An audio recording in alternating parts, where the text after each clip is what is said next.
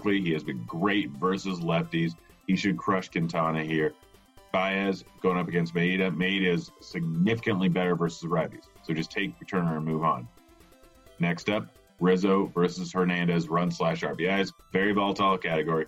8 over-under for this game here. So there's only going to be 8 runs scored, probably around there. So chances are neither of these guys get a run. There's a decent chance that the most likely outcome for either one is no runs. So I'm taking Rizzo going against Maeda, where Rizzo has the platoon split. Maeda struggles a lot more versus lefties than he does righties, and just taking the tiebreaker there. All right, guys, last up we have my late night dagger, but before I get to that, don't forget to like and subscribe on our YouTube channel. When these videos come out, you'll get a notification of it, and you can just throw your props in, so it's almost zero work besides watching the video. Also, leave any of your favorite props or any questions you have on the video in the comments section. I'll try and get back to them as soon as I can, but let's get to my late night dagger, which is the 2 out of 3 rapid fire in the Colorado game. So Freeland versus Corbin, strikeouts. Corbin is a much, much, much better strikeout pitcher, but Freeland knows how to pitch in Coors. Corbin relies heavily on a curve and a sinker, which is not a good combination for Coors here. So that's going to drastically limit his strikeout numbers. He's giving up 2.5, which is way too much for me. I think that this is going to be essentially a toss-up of who gets more strikeouts. So getting 2.5 makes Freeland an absolute lock here. Next up, runs and RBIs, Story versus Arenado. Story's getting the tiebreaker, and that's basically what does it. They're both facing a lefty. There's 4.5 implied total for the Rockies today. Arenado, the better hitter versus lefties, but it's not enough for me to give up the tiebreaker here with Story. Again, the most likely outcome with either of these guys is that they get 0 runs/RBIs, so you just roll with a guy who's getting the tiebreaker. Last up, Rendon versus Blackmon. Total bases, Rendon is getting the worst pitcher in Freeland. Rendon is getting the platoon split. Blackmon is going lefty-lefty, which is never a good decision, and Rendon has been the better hitter this year. All signs point towards Rendon, so go with him and just move on. All right, guys, thanks for watching. Hope you enjoyed the video. Hope you guys win all your props. I'll be back again over on Thursday, so get ready for some more picks then. Good luck with all your free money tonight. I'm out of here. See you, kids. It's time to find out who's the sharpest bettor on the Sharpside app. We are excited to roll out Sharpside Streak Contest presented by FanDuel. All you have to do is build your streak by stringing together as many winning picks as you can, all for free on the Sharpside mobile app. Swipe as many picks as you want from a variety of player props and game lines. If you see the lock icon after you swipe, that means it's time to lock that bet in to be your favorite swiped pick. Remember, only one lock pick can be made at a given time, so choose wisely. Once that lock bet resolves, you're eligible to select another locked pick. 2 or more winning lock bets in a row, and you start your streak. The best thing of all, you can earn FanDuel credit by being the user with the longest active streak at the end of our milestone dates. We'll be giving away $2,000 in FanDuel credit all the way through May 2nd. To show how sharp you are and play for free, be sure to download the Sharpside app, available for iOS and Android. It's the Sharpside Streak Contest presented by FanDuel, and remember, you always want to be on the sharp side. Hey, thanks for checking out our videos. If you want more expert advice on DraftKings, FanDuel, or any other daily fantasy sports, make sure you check out the current videos playlist.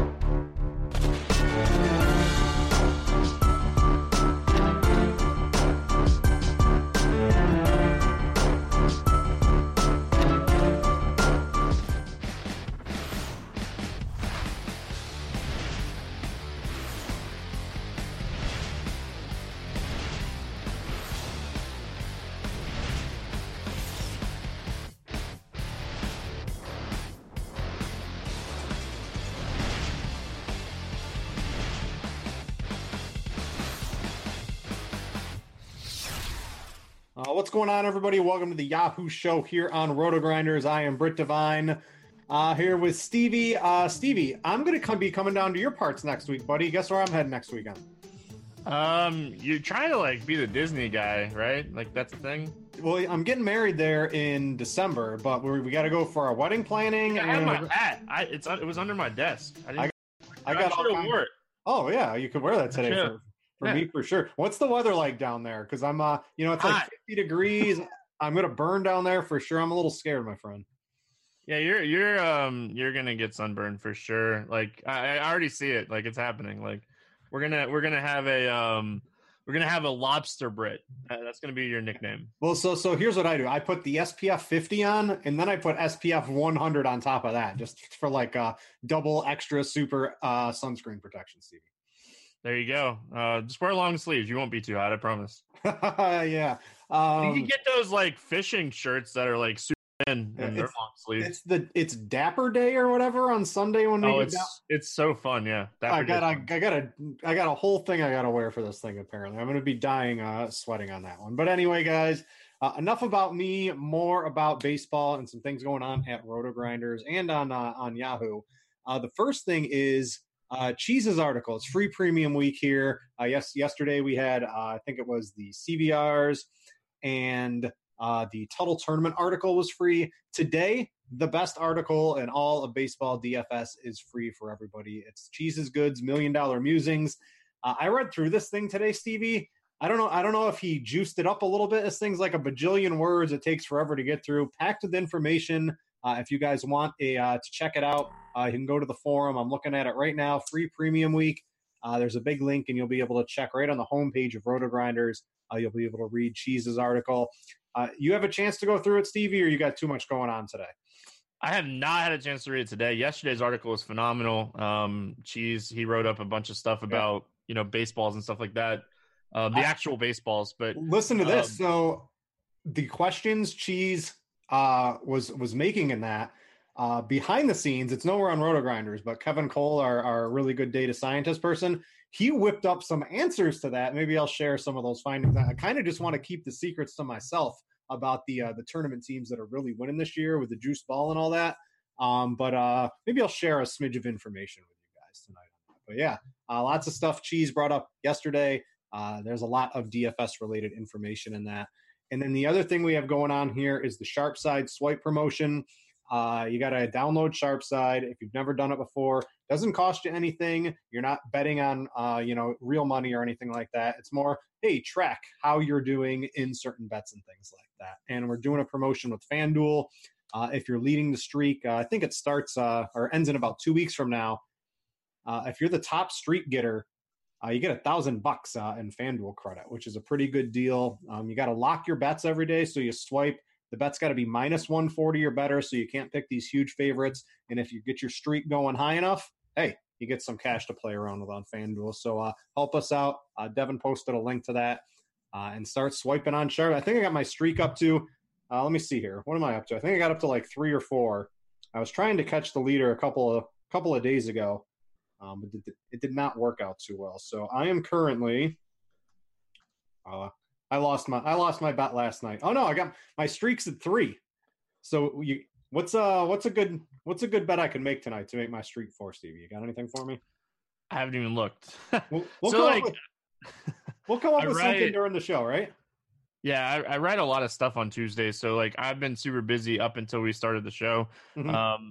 Like I haven't even had a chance to like even construct lineups yet or anything. So I got one. Washington, so it's got to be minus 140 or better. Currently on Sharp Side, the Nationals are minus 139. So I'm gonna flex my odds to the max here. I'm locking in Washington as my streak bet, Stevie.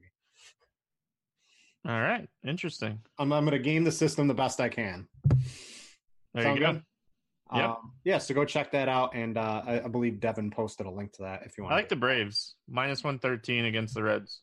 Yeah, that's a good one too. Let's talk some Yahoo tonight. Lots going on over there, and I guess the whole state of DFS. If you read Cheese's article yesterday, the juice ball. I've been talking with Cardi about the juice ball all season long on the weekend shows we've been doing. I think it's a fact. The ball's more aerodynamic. There's something going on. Runs are at like an all-time high, specifically to even start the season, let alone to when it's going to be 90 degrees to 100 degrees. all summer long here. So I have started to really de-emphasize pitching as a whole. And this is the perfect slate to do it because I don't want to roster any one of these guys tonight, Stevie. Yeah, for sure. Like at the top, it's certainly interesting. Like, when we're looking at Yahoo pricing, Patrick Corbin, I think, is the highest price across the industry. By far the best pitcher, but going into Coors is very scary. Yeah, I think like if we're looking on like FanDuel and DraftKings, like Corbin's actually in play for me in tournaments, but like on Yahoo, it's the highest priced pitcher on the slate. He's not getting that discount of being in Coors, so I don't want to play Corbin. Zach Wheeler, I think, is okay. I don't think he's the greatest. I don't think he's the worst. I think he's going to be very, very chalky today.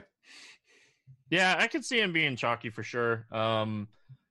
With good reason. And then Kenta Maeda, I like Maeda more than I like anybody else up here at the top. He's been using different types of pitches for lefties and righties, and it's really been working for him really well this season. And I don't know if that's with Grandal being gone and a different catcher being there, just switching up the pitches a little bit. But Maeda has been really solid this season.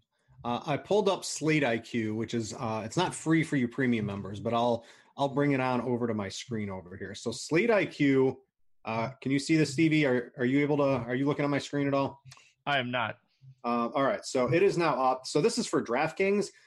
We've got Wheeler double the next highest owned pitcher. He's going to be 41% owned projected now. That's right in line with about my thinking, with basically just dart throws everywhere else on the board today at pitching. So I expect that ownership. I know we do have ownership for Yahoo. I could try to see if that's in there now. But I expect that Wheeler ownership on DraftKings to really bleed over to Yahoo today, because you can still get Wheeler. You can still get all the bats you want today. I actually think Wheeler is probably going to be most people's choice, Stevie. Why didn't you like him so much today? He's a favorite. He's at home, great pitcher's park, reasonable pitching weather. I know the Philly lineup can be tough, but Matt's just, if you used Matt's last night, you felt pretty good at like 1% to 2% ownership. Not sure if you want to play Wheeler at 40% in a tournament today, but why are you a little bit more down on Wheeler than the rest of the field? No, I like Wheeler. I don't hate him. I hate the ownership. Like when we're looking at the slate, I think the mid-range has upside. There's some pitchers in the mid-tier that has upside. So the lineup actually is really good for him. There's only 3 lefties, with Quinn being in there as well. And like 2 of those lefties, you don't really worry about power with Quinn and Hernandez. So really, if he can just get around Bryce Harper, I think the upside's there for Wheeler. So again, I think Wheeler's the better play up here, but I like Maeda more just because I think he has a little bit more upside. Yeah, I pulled the bat up too. Cardio, it's something I look at just about every single day. We've got Wheeler. The bat has Wheeler as the highest fantasy point producer at pitcher today too. So I think the projection systems around the industry like Wheeler. He's at home against Philly. Are you okay putting Wheeler in here as our SP1? And we can debate Maeda. I like Maeda quite a bit. And there's some other guys that maybe we can debate as well here. But are you comfortable putting Wheeler in as kind of like the chalk SP1 everybody's going to be using today? If we're building a chalkier lineup, sure. I don't hate it. But if we were building a tournament lineup, I would certainly play Maeda over Wheeler. Yeah, we'll make some tournament teams towards the end here. But I always like to point out, I know it's a tournament show, but I always like to point out, hey, these are the guys that are going to be pretty highly owned, at least under, what I think on Yahoo. I'm playing quite a bit of cash games over there today. No tournaments. I got my GPP Brit going on DraftKings a little bit later today. So you mentioned Maeda. It's just, normally last year we were looking at pitchers, pretty much any slate, multiple pitchers, 20, 25, 23 fantasy points. That is not the slate today. Even on Yahoo, where pitching scoring is even higher, the bat only has 2 guys over 20 fantasy points. Now, the bat likes Lance Lynn. I don't know if I'm going to go there, but he's going at Oakland. So he's got the pitcher's ballpark there. Do you have any interest in Lynn against a pretty right-handed Oakland lineup? Yeah, I certainly like Lynn. The only thing that I don't like about Lance Lynn is Joe West is behind the plate, and he's so inconsistent. There's a lot of bad umpires out there today, too. I was taking a look at that. All right, the next time you interrupt me, I'm leaving the show. Like, just straight up hitting the leave meeting button. But sorry. For me, I think the thing about Lance Lynn is all going to depend on the lineup. If it's a really right-handed heavy lineup, he's certainly in play. Grossman, Morales, Profar, probably the only lefties, so not enough to really scare you off of Lance Lynn. Stevie told me he was pissed before the show, guys. I should have listened. So I warned you. I'll let Stevie speak and have on there. Yeah, so I think Lynn's pretty interesting. What about Quintana going up against Maeda? He's put together some good performances, back-to-back good ones. Pump the brakes, right? Pittsburgh, Miami, not exactly the most stellar lineups. He's got to go against the Dodgers. I think he's slightly interesting. I think him and Maeda pretty comparable today. He's been really good this year. Like, he's had good matchups, but it is the Dodgers, and I hate playing hitters or pitchers against the Dodgers.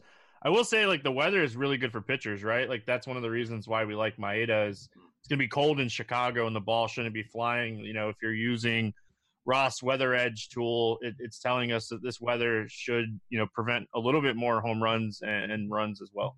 Yeah, 51 degrees, wind blowing, and slightly not too big of a bump in there in the wind. But yeah, good pitching weather, basically a pick 'em. I think you could play either pitcher in this game. I think they're pretty comparable. I will be having a reasonable share of both, I think, in tournaments today.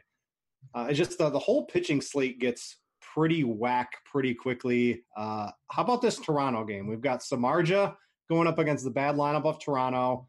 And then we've got Thornton going up against the bad lineup of the Giants. I think they both have upside for today. I don't think I'd play either on a cash team tonight.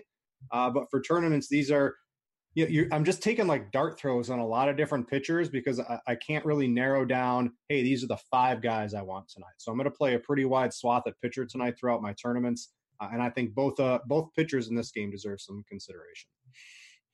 Yeah, sure. Like the upside, both these teams strike out. Like it's there, right? Like, but for me, I think there's too many lefties for Thornton.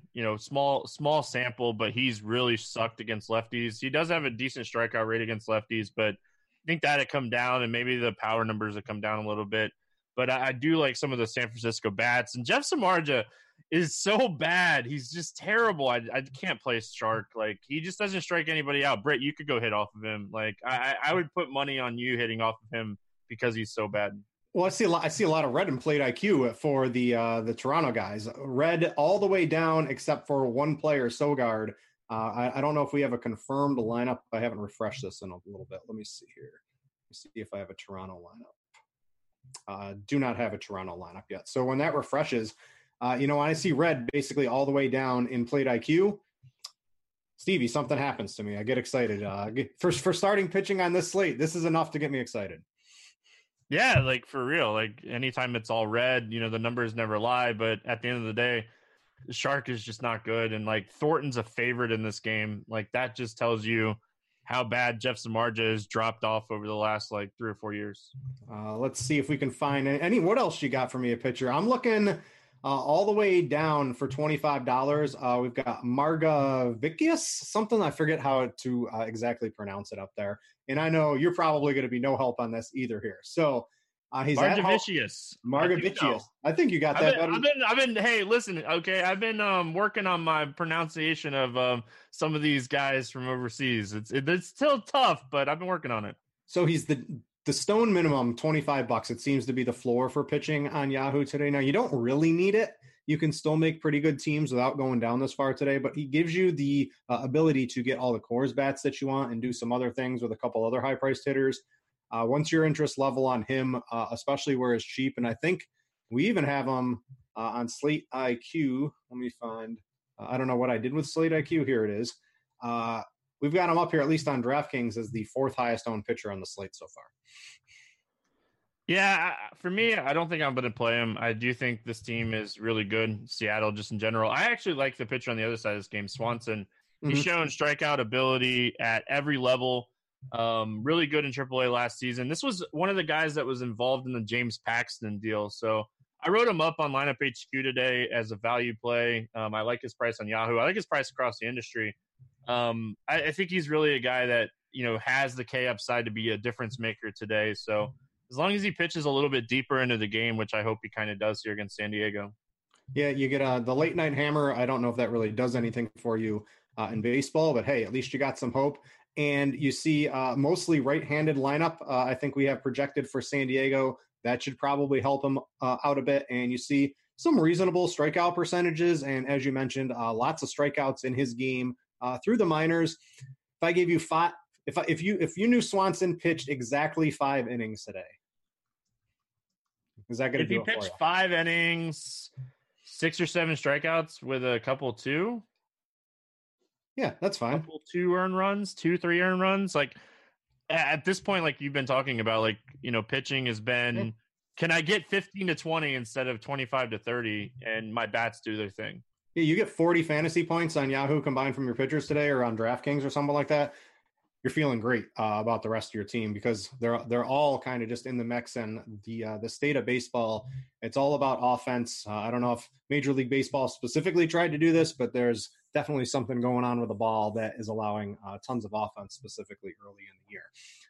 All right, let's put in a consensus SP2. I think you like. Can we? I don't mean to interrupt you, but you know, I felt like it was fair, right? Let's throw Homer Bailey, another name out there. Like, he has really like stopped throwing his fastball as much, and he's throwing a lot of breaking ball stuff. He's using his splitter a ton. Choi is out. Meadows is on the IL. Like, Tampa, yeah, they've been a little bit scary, but this is a great ballpark, and he's $28 on Yahoo, and he has at least 6 strikeouts in every game this season. So, just another cheap guy if we're looking for a cheap guy today. I think Homer Bailey's another guy we need to throw into the mix. I guess you could play somebody like Homer Bailey. He actually, I think on the bat, he was projecting reasonably well. Let me go down here just a little bit. Just look at, like, you know, you like all the red. Look at all the red for like the Tampa lineup with the strikeouts against right-handed pitching since the start of last season. So I want to believe in this whole splitter thing. And with the pitching on this slate, like, I might just roll. I have Homer Bailey in my cash lineup on DraftKings right now, because it's just like a coin flip at this point. Yeah, you can see if you go to the premium reports, a real quick view of changes in, you know, his pitch types. You can see he's got a 16% increase in that over last year. And you can also see over the past 30 days, you can see, well, it looks like his fly balls are up. Let's see here. The exit velocity's up.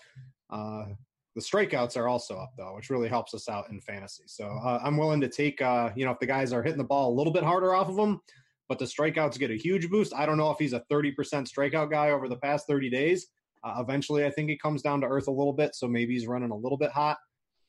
But, Stevie, you could play just about any pitcher today, and I'm really not going to hold it against you. Right? Like, outside of maybe playing like Jeff Hoffman. Yeah, I'm not playing the hot. So in Hoffman hot dogs, have you ever had one of those? No, never had a Hoffman. So they're like a famous hot dog. They're originated in Syracuse. So we have the Syracuse Mets here, and during their games they have the Hoffman Hitman, and if that guy gets a hit, they start throwing out like hot dogs into the crowd, and then like someone gets a packages of them at the end of the game. So it's always funny. They've got the Hoffman Hitman on the mound today for Colorado. Britt's catching hot dogs. I want to. Anybody else? I want to go over some guys I really don't have a lot of interest in. Davies, probably not. I do like Swanson. He will certainly be in my GPP pool. Ponce de Leon. So, like, you like strikeouts through the minors. Ponce de Leon had that. Are you playing him against Milwaukee? Probably not. The Brewers, they're a really good offense. Yes, that is a true statement for sure. I'm probably not going to be playing Ponce de Leon too much. Wade Miley, there are some times you'd want to use Wade Miley on smaller slates. On a huge slate like tonight, probably not. So I don't have a lot of interest in him. Domingo is kind of the late addition to the Yankees starting lineup today. I think he's outside of Mike Trout. Who's he got to worry about? Yeah, and what's interesting is, like, he's priced up on FanDuel and DraftKings, but his price on Yahoo is very, very interesting. Yeah. Like, I can't play over there because I live in Florida, but if I was playing on Yahoo, Herman would certainly be somebody I'd be looking at. Like, because like you said, like, outside of Trout and maybe Calhoun, there's not really a lot of people that can, like, punish you in that lineup. Yeah, if you look at the full from last year, there's not a lot of strikeouts. There's still not a ton of strikeouts this year, but there's like nothing scary outside of Trout, who's obviously the best hitter in all of baseball. You got Tommy La Stella's cranking out home runs left and right, but I'm going to call that it's either juiced ball or a flash in the pan, something with him. Cozart and Fletcher are overall pretty bad. Once this lineup comes out, It's probably going to be one of the later ones. I think Domingo is certainly someone I'm going to have to look at to have some interest in. Guys like Nova today, no. Spencer Turnbull against Boston, I don't think so. Maybe I'll have to look into Homer Bailey a little bit more, but I'm not using Velasquez. He's just not going to pitch a lot. Stratton against the Yankees. I know the Yankees lineup's bad, but I still don't think I can go there. And you just run out of other players. So basically for tournaments, I'm going to have a pretty wide swath, I would say. I'm going to be making 100 lineups. I don't know, somewhere between 10 to 12 pitchers, I think. It's just I think they're all have reasonably same outcomes. So I just want to have a wide swath, and hopefully the one that has 22 fantasy points ends up on the stack that ends up having a pretty good night tonight. Because outside of Wheeler's probably the one guy I do have a lot of conviction in, but the field also does. So I might even be underweight on Wheeler by the time it's said and done in tournaments today. But cash teams, I think I'm going to be on Wheeler. Yeah, it's the day I think you condense down your hitters and have a tighter core with hitters and kind of open up your pitchers a little bit. I definitely agree. All right, let's talk some bats. If you had to pick one or two bats specifically for Yahoo today, what are some guys you're really eyeing? Yelich. Yelich is the best hitter on the slate. Like, not only is he the best hitter in baseball right now, sorry, Mike Trout, but Yelich is crushing the ball. He gets a fly ball pitcher, and we know anytime there's a fly ball pitcher, Yelich is like one of the top plays. Points de Leon. He's a guy that throughout his minor league career has had higher fly ball rates, and we know Yelich just mashes fly ball pitchers. So I absolutely love Yelich today. He's the guy that I'm paying up for the most in most of my lineups. So I just want to point this out because it's kind of silly. In 48 at-bats at home, Christian Yelich has 13 home runs. How many home runs does he have on the season, CB? Does he have 13? I don't know. He has 13. So he's hit every home run at home this year.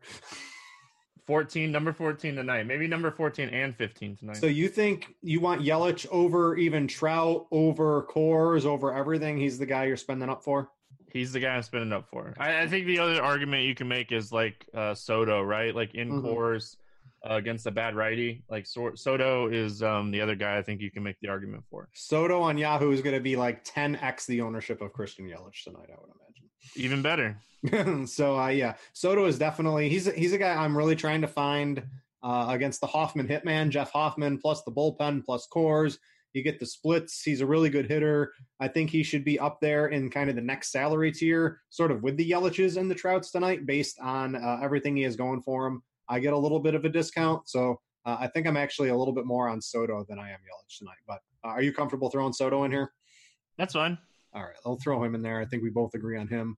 What else? I brought up Yahoo pricing on my other screen here. What are a couple other guys that really kind of stand out for you tonight? Yonder Alonso stands out. You know, first base is loaded, don't get me wrong, but he's getting a nice discount compared to some of these other first basemen on the slate. I tagged him over there, and he's like $14 on Yahoo. This is a great spot to attack Andrew Cashner. Love the White Sox. They're a top stack for me. So Alonso is a guy that kind of stands out where we don't have to really break the bank at first base and still get the upside that we're looking for. Yeah, Alonso's good. I think a lot of people, if you used Mark Reynolds last night, you might use him again tonight. He's just $12. Would you take Alonso for the extra $2, obviously? I would, especially like just thinking about like Coors ownership being inflated. For a little bit more, you can get guys like Zimmerman is 16. I think that's a pretty reasonable price on Zimmerman. There are a couple other plays down here too, but I think my first baseman's pretty likely to be Alonso or probably Zimmerman today. So I'm right on board with you on that. I want to take a look at Slate IQ and see, at least in terms, again, Slate IQ is basically just for DraftKings, and I wanted to see where we had the White Sox in total ownership. It looks like they're coming in a little bit lower than what I thought they were going to be, one of like the second highest owned team, basically just a little bit behind Coors, but we've got 102% total ownership on the Washington Bats and just 66 on the White Sox. Somehow, this is really surprising. Washington is actually a slight positive leverage right now, but if you had to choose and you knew Washington was going to be, much more heavily stacked than the White Sox tonight, I think I'd probably lean the White Sox as a stack if I was only making one lineup tonight. Yeah, White Sox, like Houston's my favorite stack on the slate, but White Sox are my second favorite. Yeah, Houston, you got some positive leverage on Houston as well. So if you guys are new to Slate IQ, we've just released this recently. If you're a premium member, make sure don't go by what's here now, because as ownership changes, there can be some pretty wild swings in the leverage and all those things on Slate IQ. So if you use it, make sure to check it back. I think we put a deadline of like 6:15, 45 minutes before lock. So if you check it at like 6:20, 6:30, that's the best way to use it to get the most accurate data of kind of all the past slates and the ownership and stuff like that. But Slate IQ is really a really good tool. I know it's just DraftKings only, but a lot of the ownership kind of carries over to some of the other sites too. So I would expect Washington to be the highest owned plays on Yahoo as well. All right, I'm going to throw in a couple of plays here. Let me see. Let me go to some hitters here. So Soto was up there. Zimmerman. We always like some good point per dollar plays, and there can be a lot of them on Yahoo. A couple of them at first base. I want to throw this out here too. Eric Thames. If Eric Thames makes the lineup, he's $7 on Yahoo tonight, Stevie. Yeah, he's cheap. Chris Davis is really cheap too. He's batting 7th against Ivan Nova. I hate playing Chris Davis, but he's really cheap. Nicky Delmonico is batting 6th against Andrew Kashner. He's $8 over there on Yahoo. He's going to be very popular on Yahoo tonight, I think. Yeah, I would expect him to be popular. Like Travis Shaw is really cheap across the industry. The other guy that kind of stood out to me, he's not in a great matchup or in a great ballpark, but Polanco is not going to be $13 on Yahoo for too long. It was his first game back last night. Yeah, so I think we just nailed the chalk outfield on Yahoo today. It's going to be Gregory Polanco against Luke Weaver. We're going to have Juan Soto, and then I think Delmonico is going to round out. If I had to pick the 3 chalkiest outfielders, at least for cash games for sure, but even in tournaments, these guys can make their way in there. This looks like the clear chalk in the outfield, Stevie. Yeah, you play on Yahoo more than I do, but I would guess that Delmonico would be extremely popular at that price against Kashner. Let's look at third base. So we've got Arenado at home against the lefty, and he's not the most expensive player at the position today. So he's going up against a good lefty, but his numbers versus lefties in his career, it's like Babe Ruth, right back when he used to play in like the 20s or whatever like that. Just absolutely insane numbers. Is he worth the discount, or would you be going somewhere else at third base today? If you fade Moncada today, you're doing it wrong. But if I'm not playing Moncada, I think Arenado and Carpenter are the 2 other third basemen. Yep, I tend to agree on that one. Which one do you want to kind of plug in here? Which one do you think is going to end up having a little bit more ownership? See, Carpenter's really cheap, right? Like he's $18 over there, and he's a discount. But I think Arenado will still be the most popular, right? I mean, Arenado at home versus a lefty is like one of the bigger. I don't care what lefty is, one of the bigger locks you can get in all of baseball. Yeah, for sure. I think Arenado's the play if you're not playing Moncada. I'm going to throw in Arenado. I think we can make that work. And even if we go a little, if I plug in, you talked Kenta Maeda earlier. So we have Maeda with, you know what? I forgot. So we've got Maeda Wheeler. We've got Soto. We've got Arenado. We've got some pretty good values elsewhere. We still have $12. Looking like it's not too hard to make a lineup on Yahoo tonight. Yeah, solid. You can always get a cheap catcher. I'm sure there'll be some cheap catchers out there. And, if not, like Martin Maldonado is $7 and they're going to be bringing in Jalen Beeks. So he's going to face a lefty for at least 2 at-bats. Any other? I think this is good enough to kind of give the people a little bit of a lean onto what some of the chalkier plays are. I want to go to kind of the tournament section here today with some stacks, and maybe I've got a little tool I can bring up too here and just talk about. I'll mix in some ownership kind of questions, and maybe you can talk a little bit more, sneaky stacks and your favorite stacks and things like that today. But what are we doing? I'm expecting. I don't think Yahoo ownership. We do have it, but I don't think it's in there yet. I always like to look at it. It is in here. So we can kind of, so your boy Yelich was 4% owned, and we've got Soto at 16% owned. People don't like playing Christian Yelich, man. It's weird. It's really weird. And we got Chris Davis. I'm interested at pitcher because this is kind of the tough spot. So we've got Zach Wheeler at 52% owned. And then I kind of agree with Jamino on this. It's just pick your SP2 and have fun. This is exactly what I expected the ownership to look like on Yahoo. Yeah, there's zero chance that I would play Zach Wheeler at 52% owned. Would you play Phillies if you knew Wheeler was going to be that high owned? I don't think I don't mind maybe playing Harper, but he's chalk for a reason. He's in a good matchup. It's baseball. The numbers are really inflated this season, and 50% ownership on a pitcher is insane. So I want to look at Slate IQ because I would imagine with Wheeler being so chalky that the total ownership for Philly is probably going to be pretty low, and it is. And as no surprise to me, they actually have a pretty reasonable positive leverage currently right now here. So do you employ things like this? We know Wheeler is going to be really popular tonight, and by that reason, nobody's going to stack Philadelphia. I mean, the Philadelphia bats are amazing. Some of those guys are really, really good, Stevie. This looks like a really good spot. I tried the Philadelphia stack last night when Matt's happened to have a reasonably good game. I only made one handmade tournament team, and I picked the Phillies. Needless to say, I finished like dead last in that tournament. But, I mean, you get like the double, right? You get to take out the high-owned pitcher and have a low-owned stack. That looks like a pretty good spot tonight. Yeah, the Phillies, man, they burned me last night. But I honestly really don't hate ever stacking Philadelphia. They have a really good team. So nice leverage, like you said. Yeah, that looks pretty good. Our highest leverage team currently, usually this is going to be a lot of the lower mid-owned teams, and it's the Mets. I think that's fine. Detroit against Boston tonight. And St. Louis, right? I like that because we don't have St. Louis grabbing too much ownership specifically on DraftKings.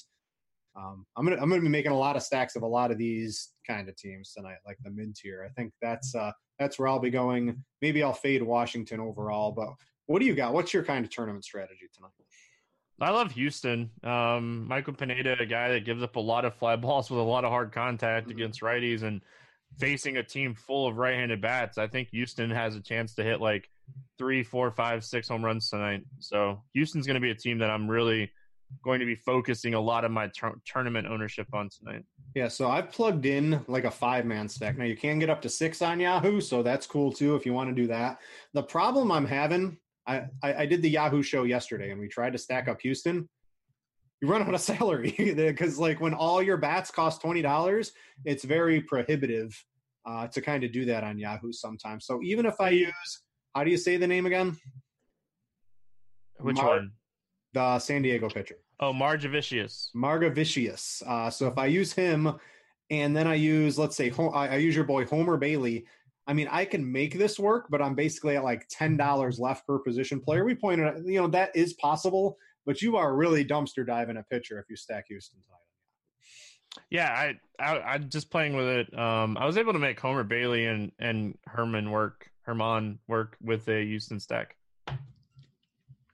Let's see. So Bailey and Domingo, that's basically right around the minimum, but there's always plenty of 7. We had Chris Davis, we had Delmonico. There's plenty of catchers in that mid tier. You can make something like that work today. So yeah, you take one of the punt catchers, you take Delmonico. You can make it work if you want to. And if I was playing on Yahoo, it's certainly something that I would look at doing. I want to talk about more like large field tournaments because I noticed this. I've got a little fancy tool. I'm going to bring it onto the screen here. And I want to just kind of bring this up and have like a generalization. So do you don't really MME too much. You sort of like hand build a couple of teams usually, Stevie? Yeah, I usually make like 3 to 5, and then I'll play like the 20 entry max or something on certain slates. Like I'll play the 20 entry max tonight because there's going to be a chalk pitcher and I'll fade him. So like on spots like that where I feel like I have some leverage, I'll play the 20 entry max for some fun. So I pulled, this is the DraftKings, like they had like a huge 60,000 person, like $5 tournament or something last night. Right. And I was talking we have a Slate IQ channel that kind of goes into that. And, like not only are you trying to pick a team that's going to score the most runs on the slate, but you also have to then beat all the other teams that all the other entries that also pick that top team. So this was like 60,000 entries. 5,500 people in this. So almost like it was like 9% of the field stacked Colorado. I don't usually like those odds in these huge field tournaments, Stevie. I feel like because you're just fighting so many people. So not only am I in my head, Colorado has to be the highest scoring team or one of them, I now have to beat the other 5,500 other people that also thought that exact same thing. So on nights like this, I was looking at, Slate IQ. It looks like Washington is going to garner quite a bit of ownership tonight, and rightfully so, right? Bad pitcher in Coors, looks like a really good spot. But if they're going to be this highly owned, Colorado is popping off at about the same ownership yesterday. I think I'm going to end up fading kind of like the highest owned stack on these large slates. I don't foresee myself really having any Washington stacks tonight. Yeah, I certainly understand that. Like anytime like a chalk pitcher or the highest owned stack, it's baseball. There's such high variance in baseball that Mike Trout against the worst pitcher in baseball can go 0 for 4. It happens. So, getting leverage on the field in these large field tournaments is certainly something you want to do. Yeah. So, I don't know. I didn't, again, I played the Phillies last night. They scored like 1 run. So that didn't really work out for me there. But when I'm MMEing, I'm playing 100 lineups on DK today. I don't know if I think Washington's going to come in with 9 to 10% of the field just as stacks. This doesn't even include 3-mans or one-offs, right? Like there's just so much ownership on these dudes that I'm going to end up probably taking a pass, at least on Washington in tournaments tonight. So you know what that means, Stevie? Washington scoring 22 runs tonight. That means I need to run 150 Washington stacks. Yeah, I can almost guarantee it. But yeah, I always like talking, especially the Slate IQ. There's a lot that we talk about in that channel to try to determine, hey, what's good relevant info? How can we improve this and things like that? And it's just, that really struck a chord. Not only are you trying to, if you're picking the chalkiest teams, pick the one team to score the most amount of runs, but if that does happen, you're just also competing against so many other people that have that same idea that it's almost impossible to hit the nut stack on something like that. So I tend to take a pass on those in tournaments. But anyway, I sort of went off on a tangent here. What are kind of some of the lower mid? You mentioned Houston, and if I pull up Slate IQ for DraftKings, we've got Houston as the 1, 2, 3, 4, 5th owned stack, but it's also under half the ownership that Washington's going to be tonight. So as long as you swerve away from Washington, you can really create leverage on just about everything. So a team like Houston, I think you're onto something, right? Slight positive leverage looks pretty good. These mid-tier ownership teams are where I generally try to hammer my ownership throughout the day. Yeah. I like Houston. You mentioned the Mets being a team that could go really under the radar, and with Cano being back in there, there's 4 really solid lefties. You throw Alonso in there and you have a nice little 5-man stack. So I think the Mets are interesting. Zach Eflin's really been struggling against lefties for a while. And Conforto, Nimmo, we have the power upside on top of, guys being able to get on base as well. Mm-hmm. Yeah, I can certainly get behind the Mets. And, the weather's not too great. The park's not great, but Eflin can get hit. This game's really in it because I like the Mets, and while I do like Wheeler, what I really like is the Phillies' offense against a high-owned Wheeler. That sounds like one of the most ultimate leverage spots you can get tonight. So I think I'm going to include Philadelphia in a good portion of my stacks tonight. A couple people in chat are telling you that they like Houston. We'll take some QQs in a little bit. Don't get them going too quick, Devin. Wait about 5 minutes, and we'll start answering those tonight. What else are you really looking at? You mentioned Houston. I don't really want to talk too much about Coors. There's not a lot of huge totals. We've got the White Sox. We've got Baltimore. Which side of that game would you be more apt to stack? I think the White Sox are going to certainly be the higher owned team, but I don't know. I think Baltimore can, put up some numbers against Nova here. I really hope Baltimore stinks tonight because I want to stack them tomorrow. Who's on the mound tomorrow? Irvin Santana's pitching for the White Sox tomorrow. Well, I mean, that's not going to be a secret then. I know. But yeah, I do like Baltimore.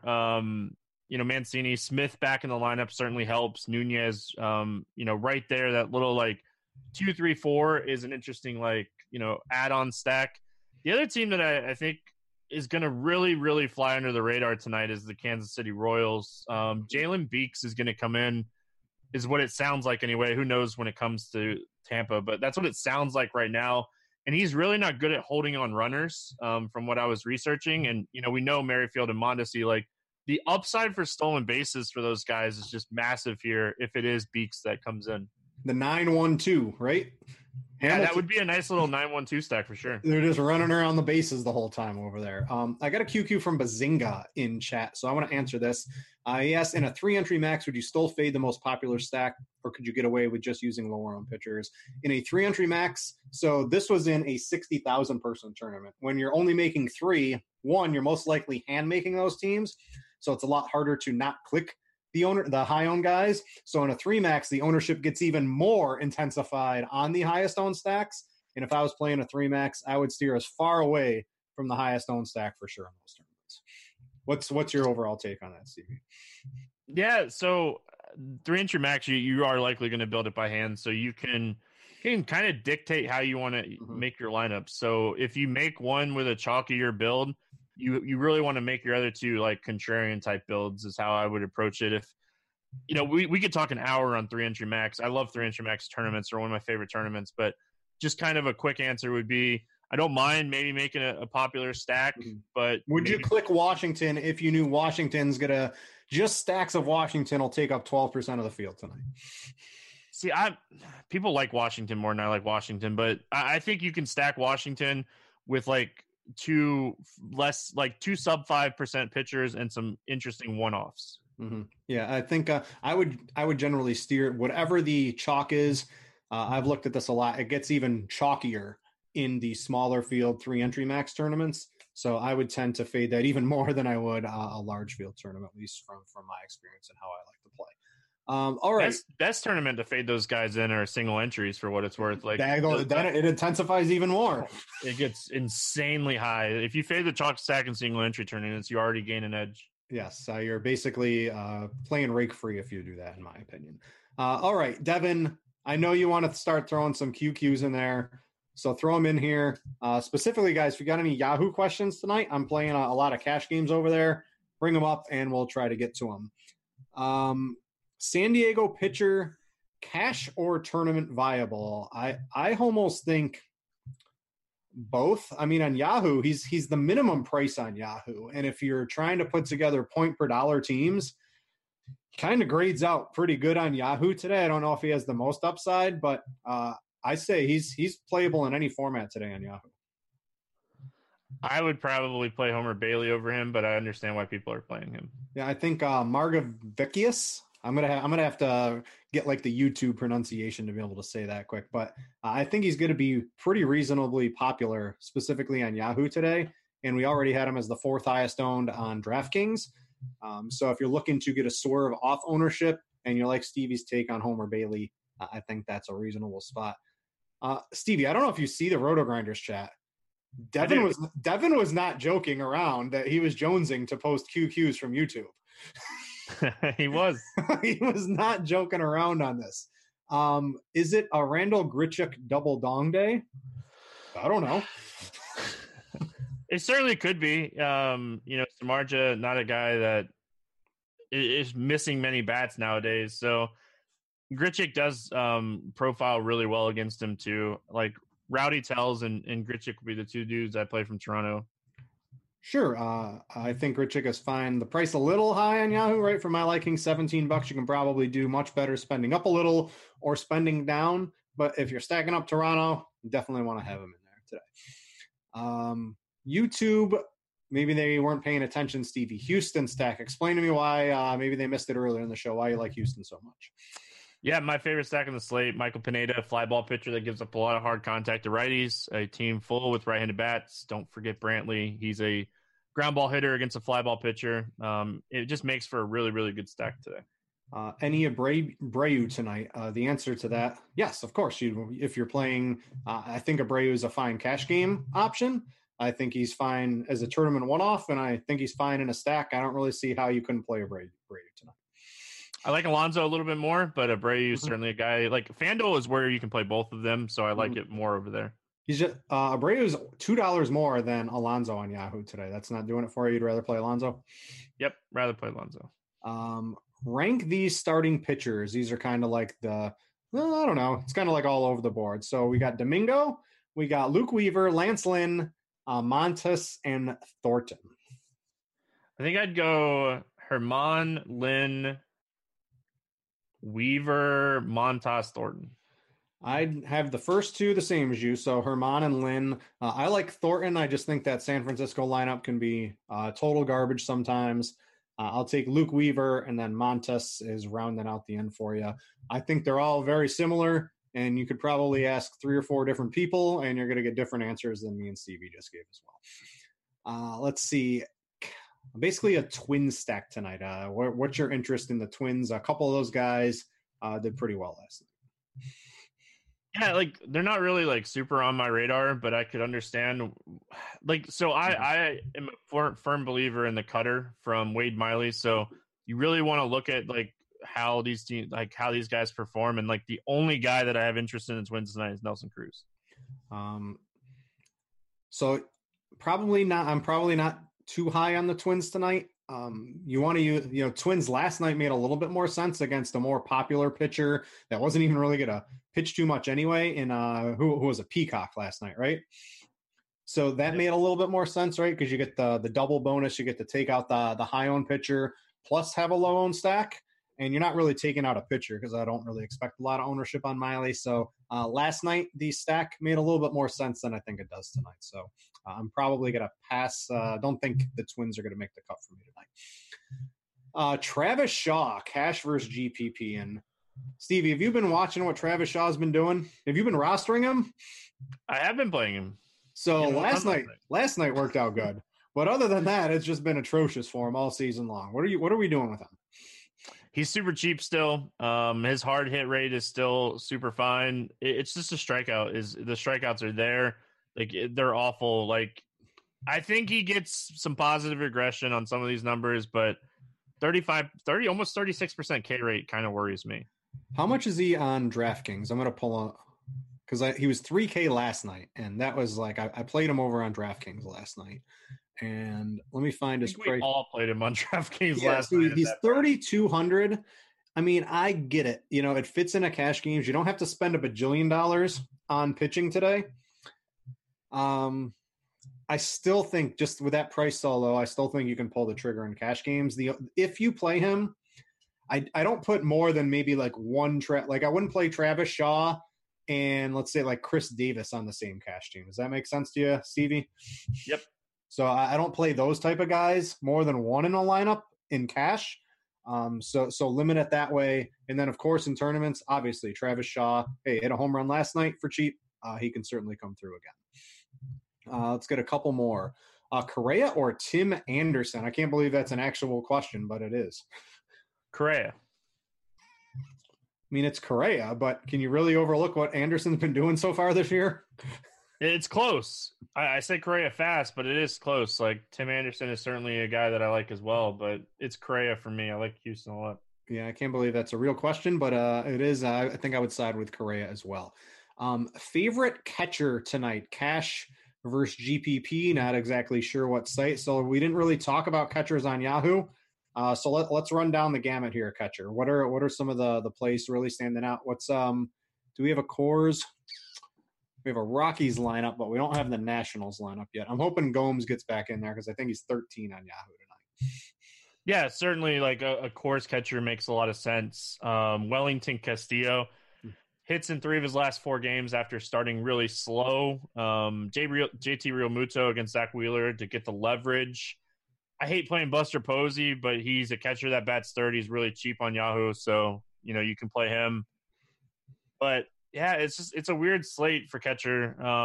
We do have some catchers batting like in the top 5. I would try to maybe focus on those guys. What do we got? We got Castillo in that 5 spot at 13. Gomes will probably bat 5th or 6th, I would imagine, tonight too. Who would you, and Wilson Ramos too, also 5. And I always like Ramos for cash because he typically doesn't leave you with a 0 at the end of the night. He always does a little something. And I don't mind getting a 0 or 2, but I really try to avoid the guys that get the 0. I think I'd take, if Gomes is hitting 5th, would you take Castillo or Gomes tonight? I hate playing catchers. Castillo probably, just because I think there's going to be a lot of RBI potential in front of him. Mm-mm. Gomes is fine too. They're both really close. Yeah, because I think Castillo, the Baltimore, not only is Cashner bad, but the bullpen's also absolutely atrocious as well. So it's A+ at bats the entire night for Castillo. I think I might lean the beef there if I had to take a catcher right now. Dodgers stack. So nobody's really playing the Dodgers. I can pull up Slate IQ here, and you can see as a whole their aggregate ownership. Where is it? It's 25%, which is basically tied with like a whole bunch of other teams, starting towards the mid to lower tier today. What's your overall thought on them for offense today? I really like Turner. Bellinger's been hitting lefties really well, and AJ Pollock. That makes her really interesting, like 3-4-5 stack if you want to go that route. Kiki Hernandez if you want to throw a fourth person in, but they're not like if this weather was different, but it's going to be like super cold. Like I think it's going to be like 51 degrees at first pitch and just going down in Chicago after that. So just don't really see the ball flying as much there as like in Houston with, really good weather. I like the lineup the Dodgers put together, right? Kiki, Turner, Freeze, Seager, Pollock can hit lefties. Bellinger's been hitting them, and he's hitting 6, right? When Cody Bellinger's your 6 hitter, you got yourself a pretty good lineup put together. Chris Taylor, Austin Barnes. So I like the Dodgers lineup, which if you had to pick an offense in that game, they're both going to be relatively low owned. It looks like the Cubs just a smidge lower. Which side would you rather take in that game? I'd much rather have the Dodgers. Think so too. I think Maeda is a much better pitcher than Jose Quintana, and I like the lineup the Dodgers threw out today. So I think I'd side with the Dodgers as well. Let's see here. We can get a couple more. Starlin Castro as a punt on Yahoo. Not someone on my radar today. How about you? Is it like a different slate? Maybe he played the all-day slate. So that's not even on here. So yeah, that was the all-day slate. I would say no. I don't think you need that on the all-day slate. No, I'm not playing Starlin Castro against Carlos Carrasco. Yes, I wouldn't do that. Edwin E5 today. No issues with E5 today. I would agree. Not the highest priority player, but if you're stacking Seattle, you better have him in there. Let's see here. Any Cubbies tonight? I'm looking at the lineup against Maeda. I don't know. It'd be like Rizzo, right? Like that's the answer. The Cubs are very cheap. Both these teams are dirt cheap on DraftKings. It's interesting because they're so cheap, but nobody's using them because you don't need any cheap bats today. Yeah, that's fantastic. The pitchers are just so cheap today. Yeah. I'm not too interested in the Cubs. I think Maeda doesn't really get blown up too much. In a Toronto stack, you got Smoke or Rowdy. I think I would go Rowdy today. Most days it would be Smoke, but I think today I'd go Rowdy. All right, I'm bringing up Plate IQ. We're going to end this once and for. This is why every site needs utility. So, it just allows you to kind of do what you want with lineups. Because I don't want to choose. I want to play both of them. But let's take a look here at the Toronto hitters. I've got it pulled up. I've got this season. Let's go back to the start of last season. We've got Smoke, Rowdy in a quarter of the at-bats has some better numbers, walks less, strikeouts about the same, better WOBA, better ISO. Maybe it is Rowdy today. Yeah, just Rowdy. I don't want walks. Don't walk. Hit the ball. Strike out or hit the ball. Well, so walks on Yahoo are actually good. Walks on DraftKings are bad. So so the 2 is very tilting to me that you get 2 for the walk on DraftKings, but 3 for a single, where Yahoo treats them both the same. So the walks are less bad than you really want. So I don't mind a guy with a little bit higher walk rate. Singles don't win championships, Britt. Hey, they get you there. They get you runs and some RBIs possibly as well. Let's see here. Hernan or Cano as a one-off today? Cano. Eflin stinks against lefties. Yes, that is a very, very easy question. Let's see here. Got a couple more. Chris Davis or Delmonico as a punt today? Delmonico? On Yahoo, I think yes, because the outfield punts are a little bit – they're more intriguing than the first base punts, because if you just go up a couple dollars at first base, you get some really good players, where in the outfield it's like they're $7, they're $13, and then they're $28 to find kind of like the good plays today. So I think I would take Delmonico at least on Yahoo, if we were doing that. Any thoughts on Calhoun tonight? Not really. He's not a guy that's really on my radar. Guess the same. Not, if you're stacking up the Angels, yes, but I don't think I'd be playing Cole Calhoun on a cash team today. I don't think I would stack the Angels either. The Yankees have one of the best bullpens in baseball. Let's see here. If we can get a couple more QQs. Dwight Smith Jr. in a DraftKings tournament. He's hitting up in the lineup for Baltimore today, I believe. Hitting third. Oh my goodness, I didn't even realize he's 4.9K on DraftKings. Probably not going to play him on DraftKings at that price. Outside of a Baltimore stack or game stack. Dwight Smith Jr. is 4,900, and then I know it's against a good pitcher, but Anthony Rizzo, it's a different position, is 4K. Chris Bryant's 3.9K. Corey Seager's 4K. Justin Turner's 3,600. Right? It's crazy that the pricing fluctuations based off matchup. But I kind of like it a little bit over there today. So, but I would not be playing Dwight Smith Jr. Favorite SP2. This is like the question of the day. I think Wheeler is everybody's kind of SP1 today, going up against Philadelphia. I think in tournaments I'm going to be underweight Wheeler while using Wheeler on my cash teams. That is my current plan here today. If we're not using Wheeler, what else are we doing? What's an SP2 we can use? Swanson. I like Swanson, or like I said, I really like Homer Bailey. He's going to cost me a bunch of money. I'm going to have a raised head stack just in case, but I like Homer Bailey. I would play. I like Marga Vicious if it gets you some salary savings, specifically on Yahoo, and I don't mind either of the pitchers in the Cubs-Dodgers game. I think both are relatively safe with a smidge of upside, and that gets it done today, in my opinion, because all the pitchers out there are a lot of question marks today. So that's kind of where I would look. And then I think Lance Lynn, me and Stevie both agreed against Oakland, can strike out some of the righties.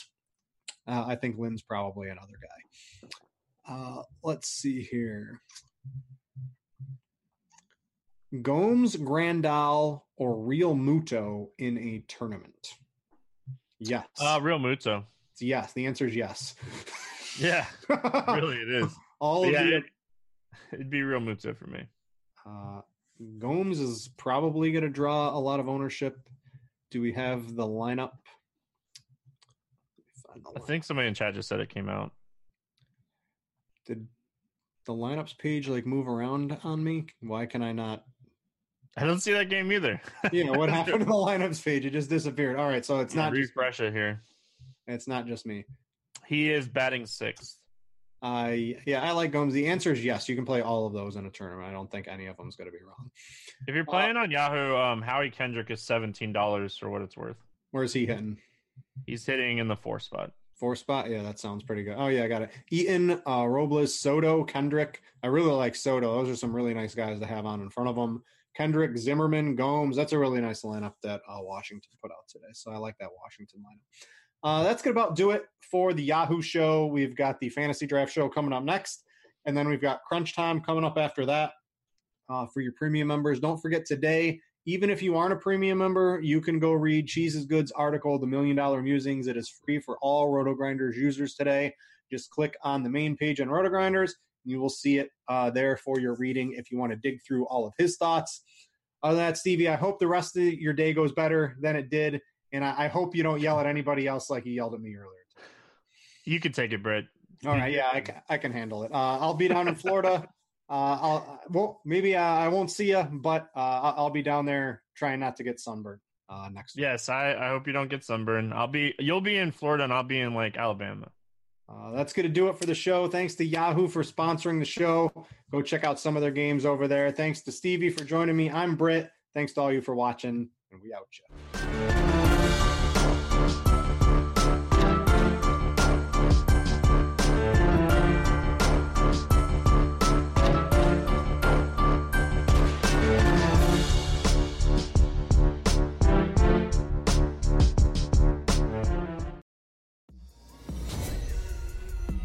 Hey everybody, this is Kevin Cole, Director of Data Analytics at RotoGrinders, and I'm here to walk you through our new Slate IQ product, this time for Major League Baseball slates. So those who are familiar with what we've done with the NBA, a lot of this is going to look similar, but we brought some new wrinkles to it that'll be specific to MLB contests. Right off the top, I'll say that this is for DraftKings only content, because that's what we have the most robust set of data to work off in our ResultsDB database. So the key here, and the key to the whole structure, is building off of the results and insights that we get from similar slates. So we have thousands of previous slates in our database. What we do is we look at the main slate coming up for that day and for the next day, and we match that slate against all of the previous slates. We find the 25 most similar slates in terms of how many values there are at different positions, in terms of where the chalk is for pitchers and for hitters, and in terms of some of the big macro things like how many games are on the slates and how many different players there are available at different positions. So there's a lot of texture for how we're looking at it. And then once we match those previous slates to the current slate, we take the top 25 and we crunch a bunch of numbers there to give you insights into what may be successful in upcoming slates. So the first thing I want to talk about here is the main table, what we call slate texture on here. And as you'll see, the slate texture has a bunch of different items. It gives you what we call similar and average. Now, similar in this context is based only on the 25 most similar slates that we've calculated here. The average is looking at all slates of a similar type game count. So a similar number of players, similar number of games that are in total in the slate. And we crunch all the different numbers, you can get an idea of how this particular slate probably fares versus what would be on average. Now, we give you the cash line for 50-50s and double-ups. We give you the GPP line, and we're calling this the top 0.1% of entries, what they averaged on here for the two.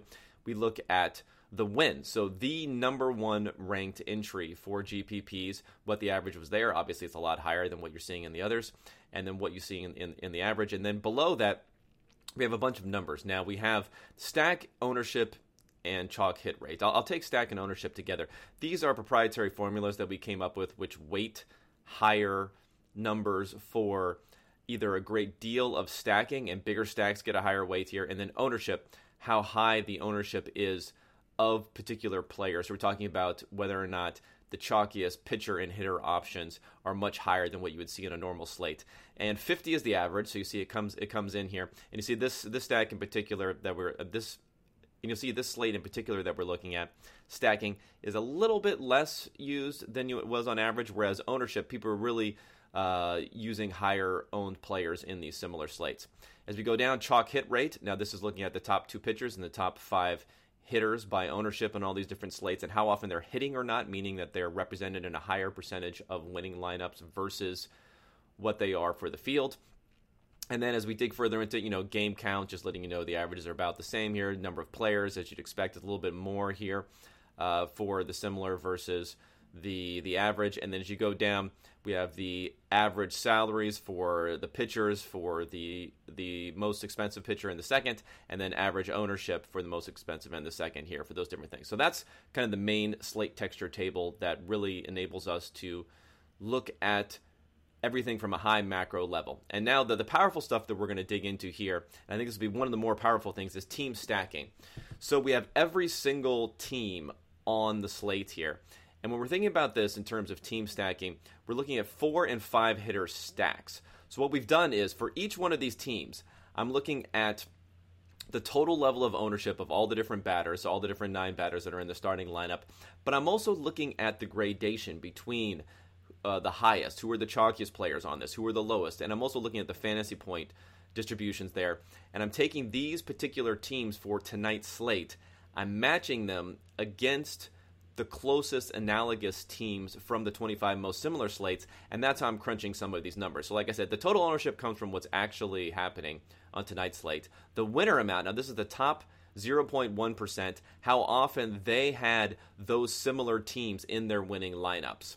The field is the same thing, how often the field had those similar teams in their winning lineups. And then I have The difference between the two, which is a simple subtraction, and then the leverage, which is the winner divided by the field, and then you're seeing the percentage over the field. So you're seeing here for Boston, for instance, it's going to be the most highly owned in total, all these different batters.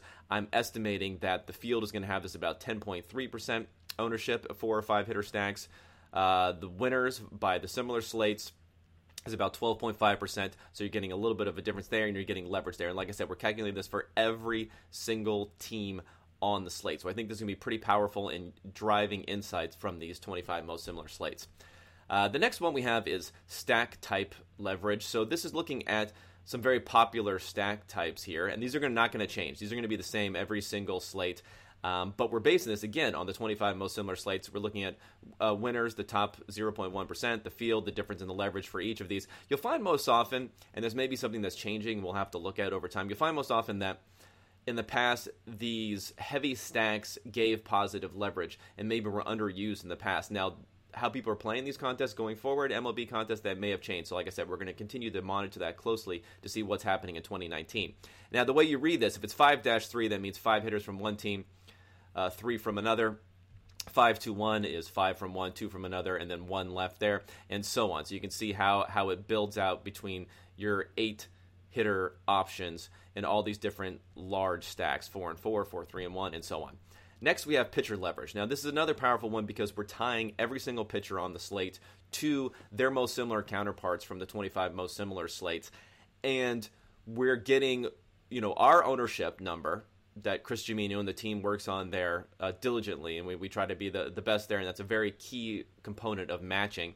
And then we look at similar pitchers from these slates, and we say, how often were they in winning lineups, and then the leverage that you're seeing in all of these different ones. So again, as we're scrolling down here, you can see we have every single pitcher on the slate, and we think that's a pretty important and valuable tool there.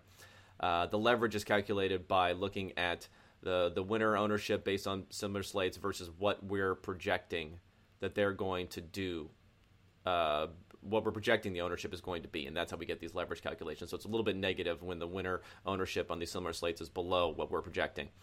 We go down to hitters. We're doing a little bit less with hitters because there's so many different options. So what we're really going to look at is the 10 highest projected ownership hitters here, and you see all these here. And then, again, we're doing the same calculation. We're figuring out, based upon the 25 most similar slates and the most similar players within those slates, how often we expect them to be in winning top 0.1% lineups, and then figuring out the leverage based upon what we're projecting for ownership.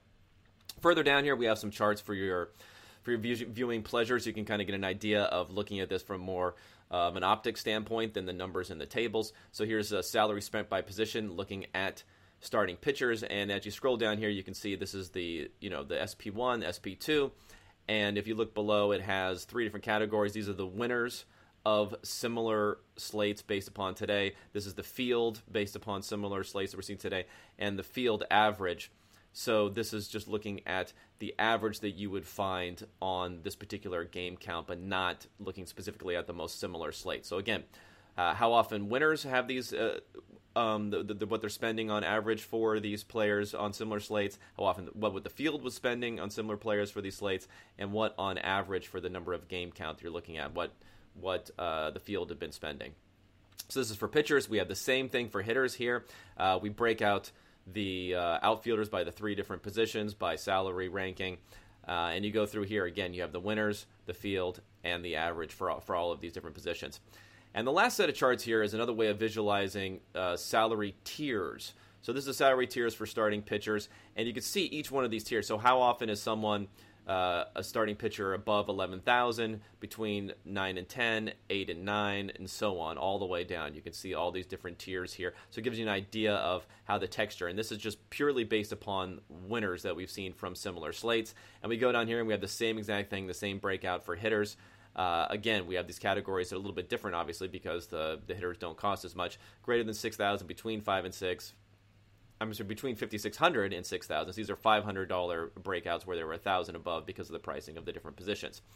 So we're hoping this is going to be a great tool for you to use. You can gain a lot of insights here. We're hoping for also a lot of feedback on what else you may want here. But the most powerful thing that we've done here, and I think you'll see, is we're tying these insights from the millions of entries and thousands of contests and our results to actual teams, actual pitchers, actual hitters to try to get an idea of where you may find leverage in your GPPs for upcoming slates. Thank you so much.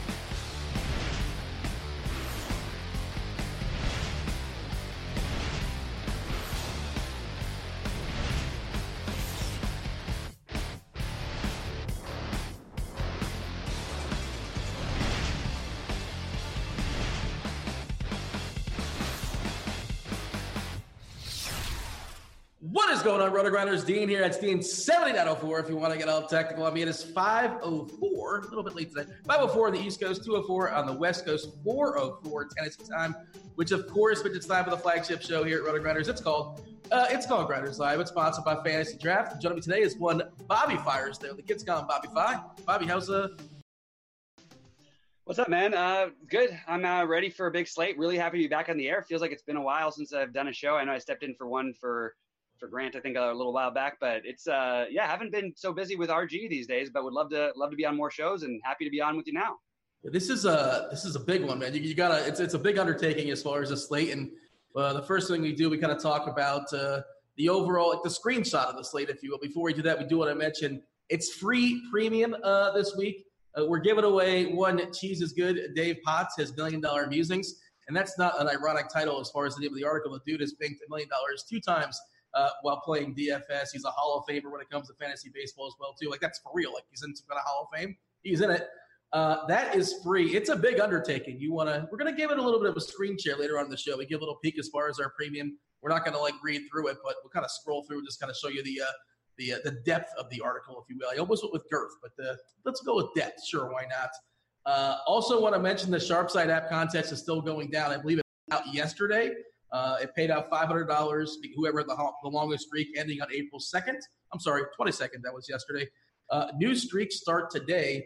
The person that has the longest winning streak on the Sharpside app as of May 2nd, they're going to win themselves $1,000 in FanDuel cash, FanDuel play. So there you go. So read Cheese's musings at some point during the show. I don't know. Well, I mean, just later on is Crunch time, of course, you guys are premium members. That's $6.15. It's not cheese today. It's Cardi, JSU, and Roth. Of course, will not get any sort of weather-related issues going down that are lurking out there. But yeah, I don't know. If you haven't read Jesus' music already, it's there's a lot going on in there. It's a lot to take in for sure. But I don't know if you can multitask. If you can listen to us and read that, would that work, Bobby? Hey, it's doable. That's how I start off with the morning grind and with the On Deck podcast on my baseball mornings. I edit everything as I do it, so they can listen to us. Yeah, I think it's doable. Yeah. So all right, let's dive in. Let's break it down. We're a few minutes late. It's a big slate for sure. Interesting slate because we got it's a 12-game or a 13-game or a couple early games. The second half of doubleheader as far as Boston. The Red Sox, I believe, lost game 1 to Detroit. Bogarts doubled on for what it's worth. That does anything for you. I've not seen the lineups. I'm sure the lineups are out for that. We're getting most of the lineups kind of sprinkling through. But it's a weird slate, Bobby. We got 26 pitchers, and none of them are great. There's no studs, which might be a good thing because studs these days they're all getting beat up. Well, I guess we can argue there's one stud, but he's in Coors Field. So, that's sort of like the big screenshot of the slate for me. There's not a lot of studs. There's a bunch of guys that are perfectly fine and okay and you don't feel great about, but they're rosterable. I guess that's a flattering word to use for some of these dudes. And then there's not a lot of teams that really pop and jump off the page of these big team totals outside of, I guess, Washington. But how are we attacking this slate?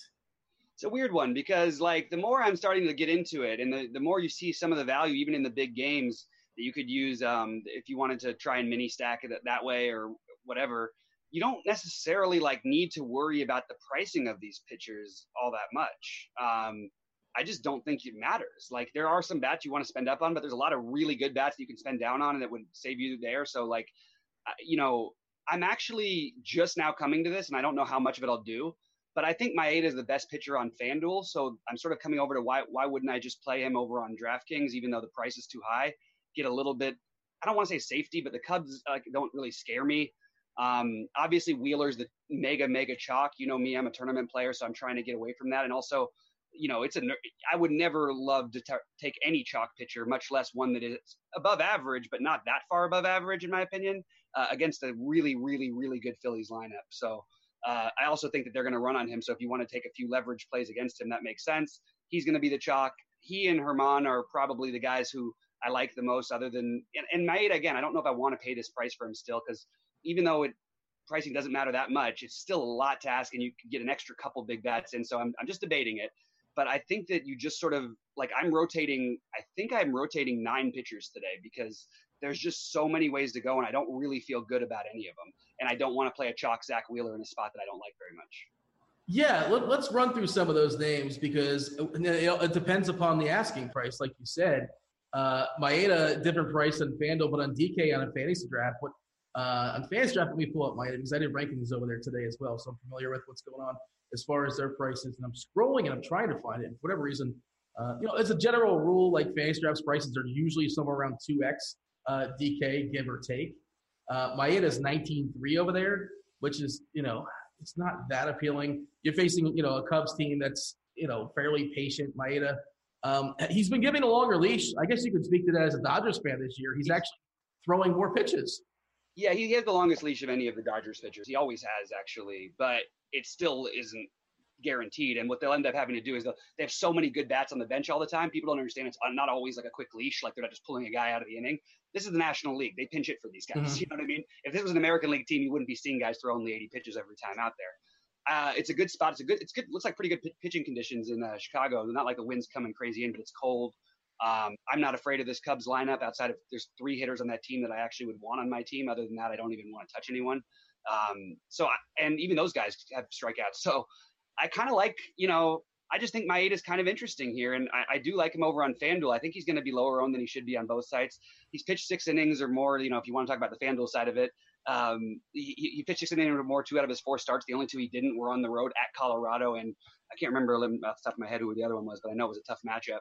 I expect Maeda to be around 20 fantasy points on DK fantasy draft tonight, and I expect him to be, higher than that on FanDuel with the quality start. So that's sort of who I'm looking to as one of my other guys. There's a lot of guys we can talk about though. I mean, I think Lance Lynn is kind of interesting, which is weird. I like the way this lineup sort of matches up against him, and I don't like taking hitters I don't like taking pitchers against the A's very much. They tend to work counts, but these are against righties. A guy who's really good against righties is going to face a pretty right-handed lineup and not any lefties that I really am that afraid of. I just feel like he could cruise, and it's not a great slate. Like Chris Stratton might be the worst pitcher in baseball, and I'm even considering him. That's how bad the slate is. Ivan Nova is going to be overlooked. I have him a little higher than some of the other guys do. I think that there's a way he could work through this Orioles lineup quickly. He's pitched 6 innings in 2 of his last 3 starts. The strikeouts are not exciting. The Orioles haven't been as bad striking out wise as you might think, but I still feel like it's a spot where you could see him getting through this game somewhat comfortably in the 15 to 20 point range. And that would be ideal, like for a guy at his price range. So he's kind of interesting to me. Frankie Montas again, but it's hard to prioritize the pitchers. The guys who I'm playing the most, I don't feel great about are Homer Bailey. I still am playing Zach Wheeler. I'll be half the field, but he'll still be one of my higher owned pitchers. Domingo Germán. Again, I'm going to use some Nova. I'm going to use some Lynn. And I'm going to play some Corbin. It doesn't feel great about pitching on this slate. I think you can rotate pitchers. You keep a tight group of hitters that you want to focus on, and that's sort of the way I'm treating the slate. Yeah, you threw like 9, 10, 11, maybe 12 pitchers at me that we want to talk about. And I was going to interrupt, but I've learned through the last show, you're not supposed to interrupt your co-host. I'm not sure if you got – I almost jumped in around pitcher 9. I'm like, just let him go. He's on a roll. Just kick back and relax. Wheeler is interesting because, he is pretty cheap. He's a good pitcher, but, of course, it's not a great matchup against Philly. I know Philly's hurt to some degree. No Segura in that lineup, but there's still some pretty daunting bats. The K's are pretty solid. He's kind of been up and down. There's a theory, and I think math does support it to some degree, like a minimal degree, like when you face the same team back-to-back, which is what he's doing. He faced Philly last time out. He's facing him once again. That's a slight hit on the pitcher, incremental may it be, but that's kind of where we're at because, like you said, there's no clear-cut pitcher. You mentioned one guy I wanted to talk about, a couple of guys that I never roster, basically. You always break rules in DFS. You have these never, but you break rules. Lynn against Oakland's pretty interesting, protected by that ballpark to some degree. He's a guy that has clear splits throughout his career, much better versus righties than he is versus lefties, and there's only a couple lefties presumed to be in that Oakland lineup. And there are some Ks on that side. He actually can strike out a fair bit of righties. Of course, there's some power too, but we do agree on one that again, this other guy, Homer Bailey, man. What is Homer? He's been better. He's been better of late. Cheese and his good things was talking about how Homer Bailey's been better as well too.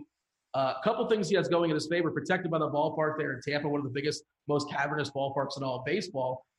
He's got pretty dramatic splits as well too. And as far as the lefties that are lurking, 2 of the best lefties on the Rays are not in the lineup. Of course, Meadows is out for a month, and there's no Choi. So if you look at this Tampa lineup and replaced by David Robertson, who's not just bad, but he strikes out a fair bit too.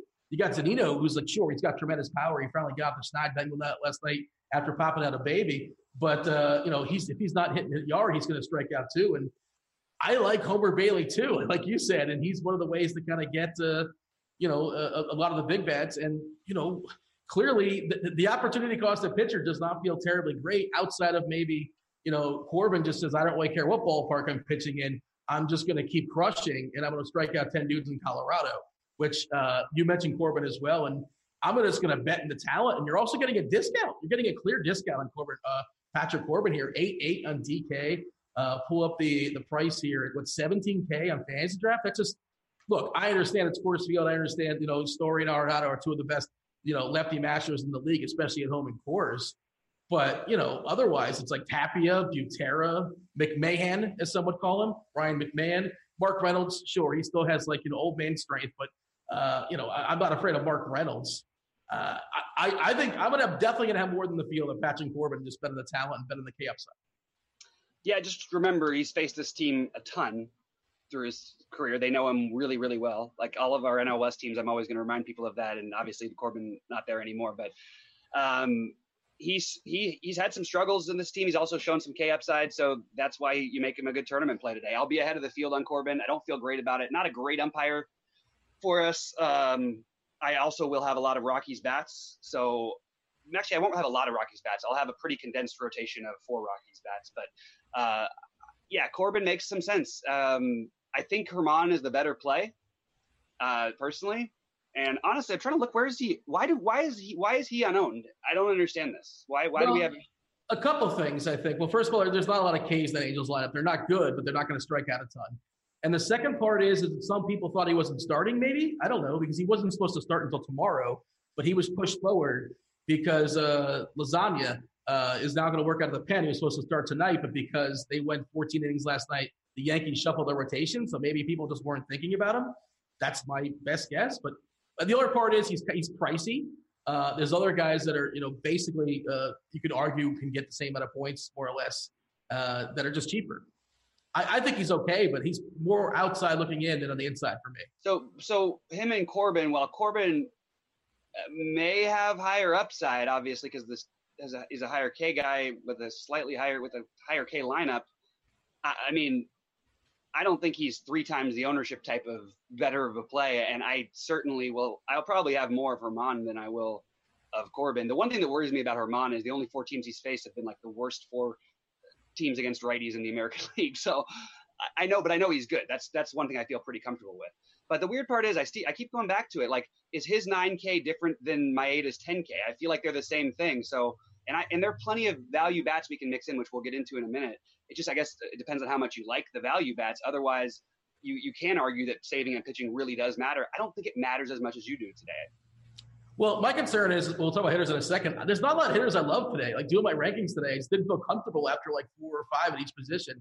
And even after like a couple, I was like, I guess this guy, I guess that guy. But there's just not a lot of teams I love. Maybe we differ on that as far as the hitting today. But for me, it's just, I mean, again, I don't feel good about the pitching or about it's one of those weird slates where nothing looks great to me.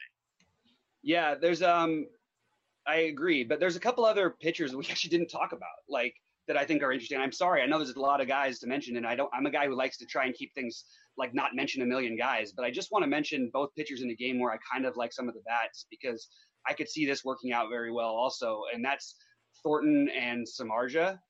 I think that they both have plenty of upside against these really, really limited offensives and what they've shown so far. I prefer Samardzija because I think that there's more Ks potentially in the Toronto lineup. And I think Samardzija, he still will go out there and throw like a beauty every now and then. And this is the kind of team that a lot of guys we've never heard of have thrown beauties against. You remember the game that Hester, had the no-hitter going on opening day. It certainly should be in play and certainly shouldn't be as low owned as he is when you consider. I have these guys higher than the other guys. I just forgot to mention them because they're lower on the screen I had. But then Thornton, you go out there and like he's pitched he's pitched decent and he's had some tough matchups, and you get this weak Giants offense. At the same time, I like taking some shots on the Giants offense, and I like taking some shots on the Blue Jays offense. But I think both of these guys are definitely in the GPP mix, and wouldn't surprise me if like they ended up as being the highest scoring pitcher of the night. That's how weird this slate is. One of the better arguments for Samardzija is that lineup for Toronto strikes out a ton. Outside of leading off nerd power Eric Sogard, who strikes out very little. 17.6%. He's the lowest guy as far as their strikeout dudes, as opposed to if you take last year and this year combined. But everybody else is in the red. If you fire up the plate IQ, Urania at 31%, Grichuk at 26%. I won't run them all off, but collectively they're at 27%. And that was kind of sort of like my argument also against Herman, is if you fire up the Angels, we don't have the official lineup just yet, but the projected lineup is 16.7 striking out. We know Andrelton Simmons doesn't strike out. He's not a very imposing bat, but he's going to ground out. He's going to pop up. Smith doesn't strike out. Tommy La Stella, and when he's not double donging, he's not striking out. Fletcher doesn't strike out. Trout 18%, but of course he's a monster. You don't want to face him. Outside of Calhoun and Goodwin, there's just not a lot of Ks in that lineup. Maybe he pitches an extra inning, if they need him, because the bullpen kind of got beat up last night a little bit. But again, they have Loizaga waiting in the wings if they need him. One more point I want to say. I'm not like this, pitch mix, and like that's not necessarily my forte. I kind of lean on other people when it comes to that. But just working our way back to Corbin, the slider and the fastball is the 2 pitches he features. Those are the 2 that are hurt least in Coors Field. They're not they're horizontal and not vertical. So I don't. Again, another argument for Corbin. And you said he spaced that team a ton, and I went ahead and fired up. His record against them, like historically, 162 plate appearances, 8 homers, 252 batting average, 826 OPS, a WOBA of 357. Arenado specifically, if you care about this kind of stuff, 12 for 41 with 3 homers, 3 doubles, 293 average, 418 WOBA. These guys, it's nothing crazy. Like, these guys aren't particularly great against them. historically. You said they faced them before, but nobody's really shined. Well, you're looking just at the lineup that they released, which obviously I didn't have because it came on as we were going on air. Because he's in overall against the whole team, they've hit I think 276 off of him, not 252. Anyway, whatever. That's still not. Those are not. Those are absolutely not bad. Those are numbers against a pitcher that we normally would argue wouldn't for not playing the pitcher. I mean, it's fine, but it doesn't make it exciting. And on this slate, that might be fine. I'm going to play Corbin, so I'm not trying to talk you off him. I'm just not so high that he's a better play than Herman necessarily tonight. And certainly, like, if the best real life pitcher on the slate to me is Kenta Maeda. I know Corbin's looked great so far this year and had a good most of the season last year. I just think that might be where I end up going. Like I said, there's a lot of names to consider, but not a lot you feel good about. So I actually might do what I usually do with hitters and let the ownership dictate some of my pitching decisions in the end. So you mentioned Maeda, and the other side, Quintana's been pretty good outside of one start. Yesterday we featured it. We talked about it. Kevin Ross weather tool, the Weather Edge, that basically, and if you watched the show yesterday, you saw the Cardinals were popping. So I listened, so that they did me well. So thanks for that, Kevin. That is part of. I think you can buy it a la carte. I think you can. Don't hold me to it, but I know for sure it is a part of premium. If you guys get premium, that is also free as well. But I'm not going to give it away today as far as it's all in there. But I will say, as far as what it does, it takes the current conditions, all the times it's happened recently, based on 69 games matching the current conditions there in Chicago. Home runs have been down. Expected home runs, negative 33.6%. Expected runs, negative 5.4%. ERA, negative 4.9%. So, if you like Maeda, maybe you like Quintana too? No. The Dodgers are not. The Dodgers are not the Cubs. I mean, let's be real. The Cubs have 3 hitters on their team. This is not the Cubs. They're a name brand only. The Dodgers have the top 3 lineup in baseball. If you want to be mean, like that's the worst I think you can really rate them. This is the kind of pitcher they've struggled with historically. This is obviously a different team, but there's no way I'm playing Quintana. No way. Yeah, that's fair. I mean, again, I prefer Maeda too amongst the two, but I think that's going to be kind of a tight, low-scoring game. I agree.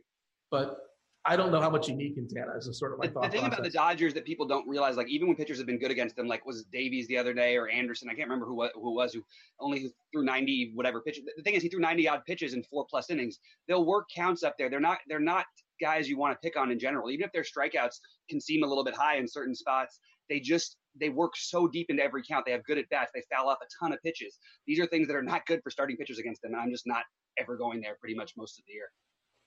Some other names that I've seen thrown out there, Swanson versus San Diego. Is he somebody that does anything for you? Yeah, sadly, I hate being the guy that I had forced to be today. But yes, he's on my list. He's one of the guys in my rotation. 10%. He's a diener for me. Maybe a little higher by the end of it because I know a lot of people who really respect and like him. And I haven't figured out entirely as much why, but I think he's okay. Yeah, the dude on the other side, by the way, is going to get exposed enough. He's been super, super lucky. And he's also projected to have a fair bit of ownership there for San Diego. And I say the dude because I forget how to pronounce his name. I know I looked it up. I believe it's Margevicius.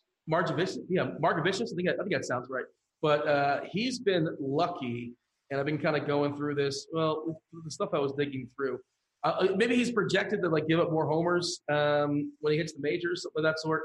I can't remember what it was. Maybe I'm confusing with somebody else. Jeez, don't hold me to it. I apologize, but there was a reason why I crossed him off my list, but I don't remember why. Do you have a thought on him?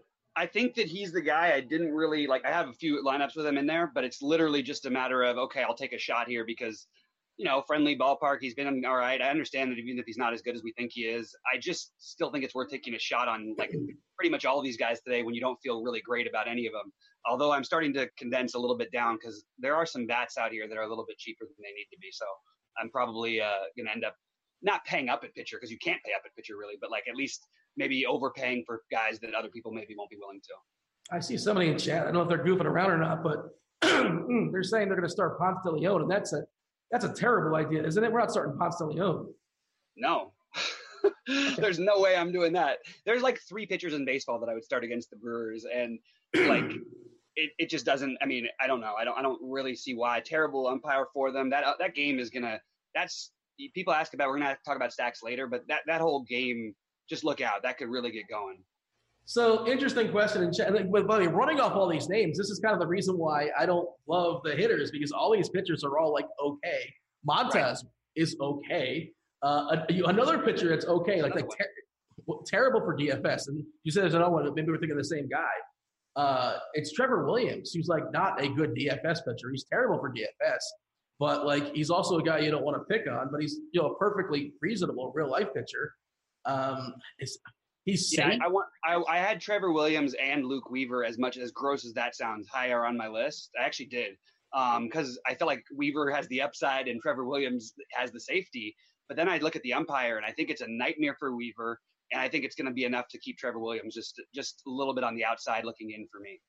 I have not taken a peek as far as umpire data. Of course, that's in the lineup HQ. What's kind of jumped out for you as far as umpires? The thing that's interesting is there aren't a whole lot of great pitchers umpires out there tonight, and there's not a whole lot of terrible ones. It's sort of like the pitching slate.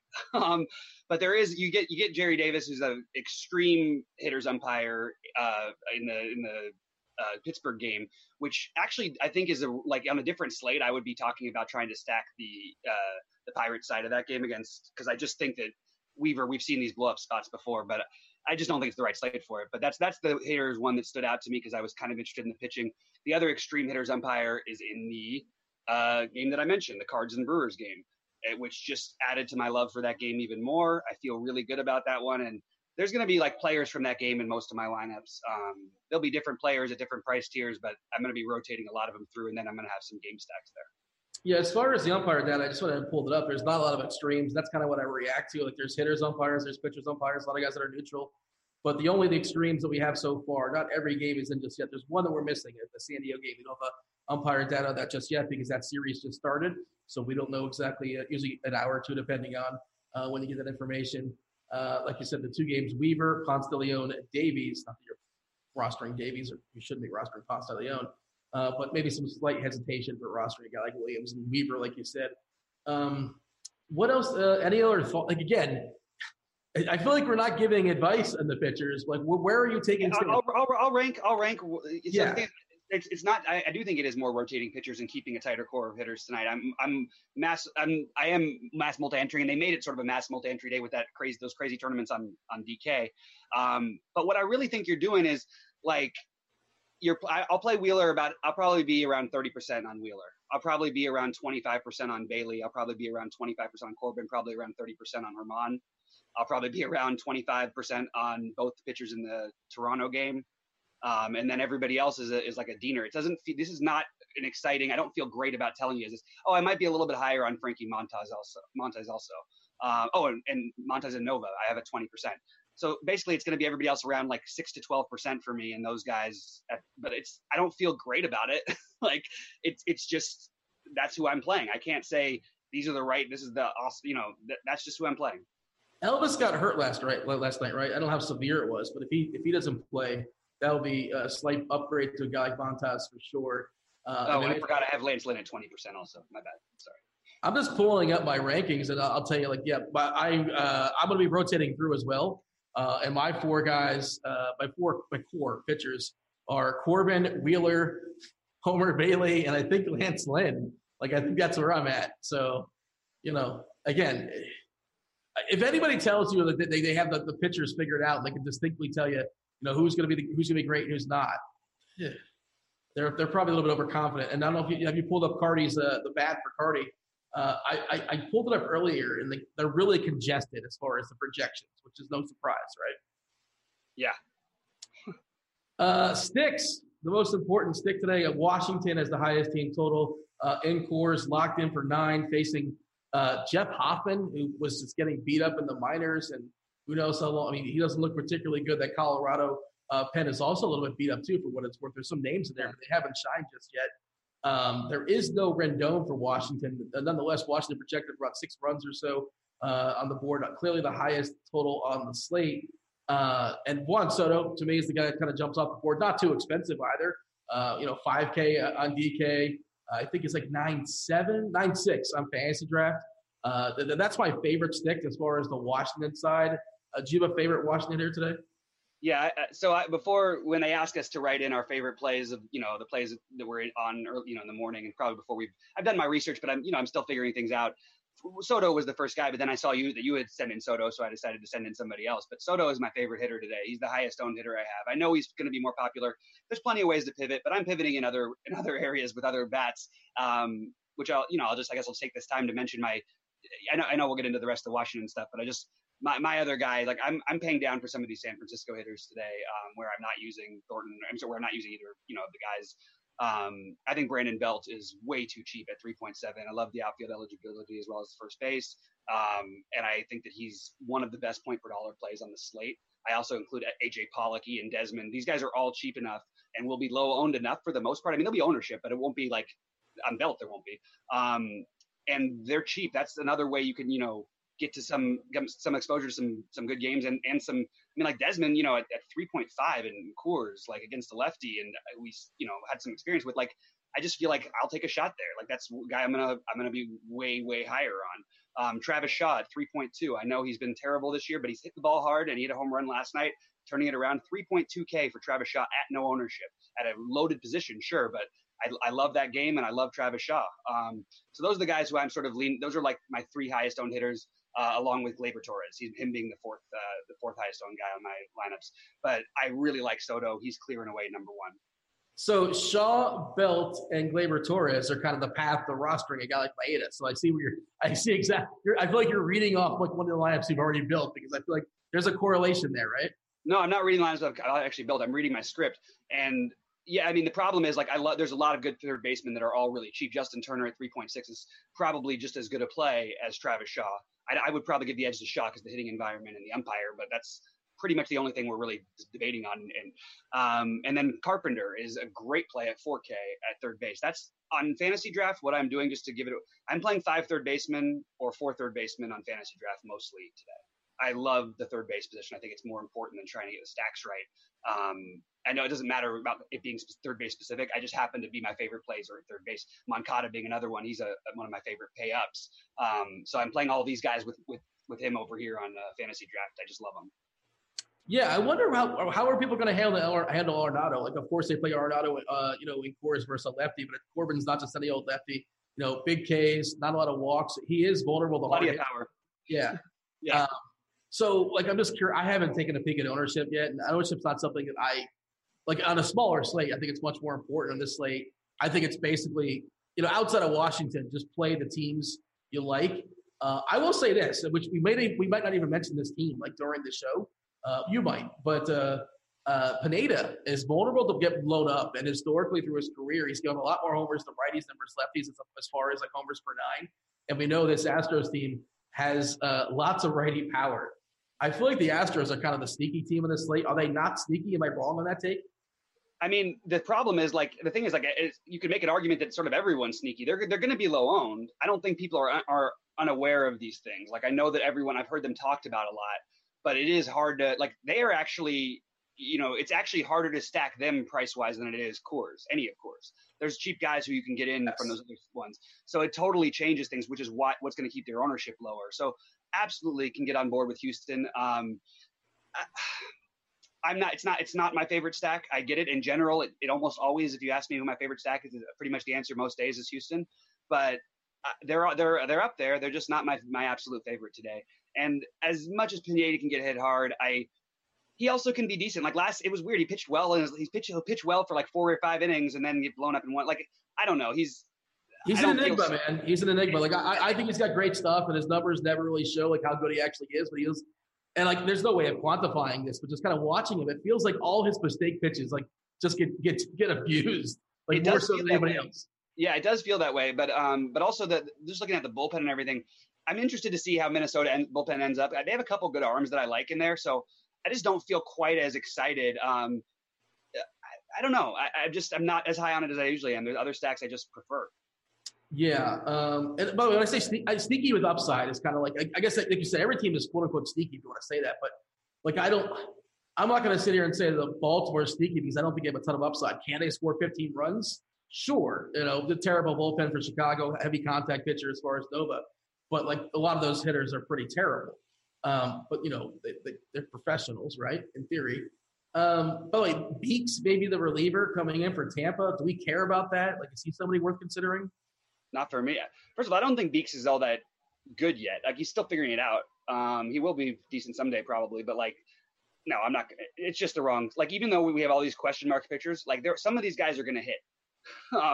You're going to get some good scores out of some of them. It's not like we have no pitching options. We just have a bunch of mediocre ones. That's really what the problem is. You guys are watching us on the old YouTube. Feel free to like and subscribe. Jump on over to RotoGrinders. Again, Chiefs, Dave Potts, his $1 Million Musings. They are free to everyone. You want to go ahead and check that out. We're going to give it a scroll through on the preview, just to kind of show you, again, the depth that's going on in that article, because it's worth diving into every single day. It might take you 20, 30 minutes or so to fully digest it, but it's absolutely worth your time. Time is a premium of playing DFS, especially if you're doing shows like this, Bobby, but I definitely set aside the 20 or 30 minutes to knock out and see what the Chiefs has to say about the slate. Also, if you guys, RotoGrinders, you guys in the chat, start letting, well, don't let it for questions just yet, but Devin, our fabulous producer, the D-Train, multitasking, as always, he's going to grab some questions over there at YouTube and throw in our chat here at RotoGrinders. Later on in the show, we answer as many questions as possible before we turn it over to Crunch Time. Going to do the pregame peek in a second. Before we do that, though, of course, Bobby, we got to go around the horn. Each position, let's fire up our catchers. Who's our favorite catchers today?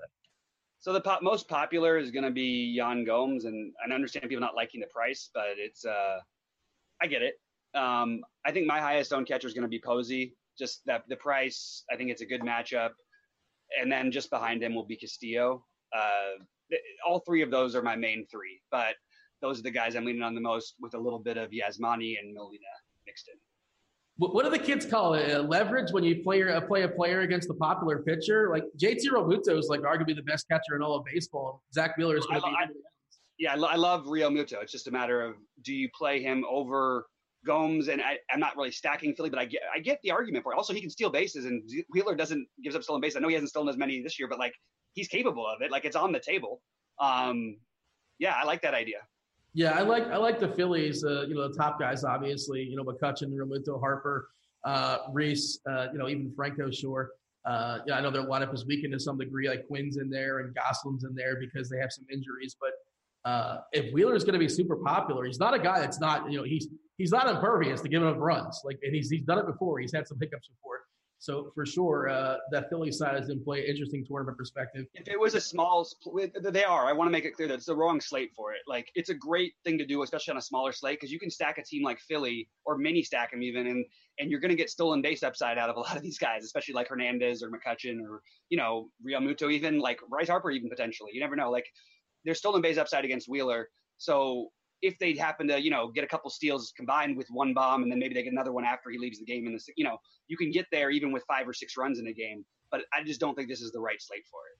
First base, again, this is nice. Like, of course, on FantasyDraft, you can roster 5 of any position, basically, infield, outfield, utility spots. You touched on Belt, who I agree. I think he's really, really cheap, and it's nice on DK. You can throw him in the outfield as well. Of course, on FanDuel, you can roster yourself 2 first basemen.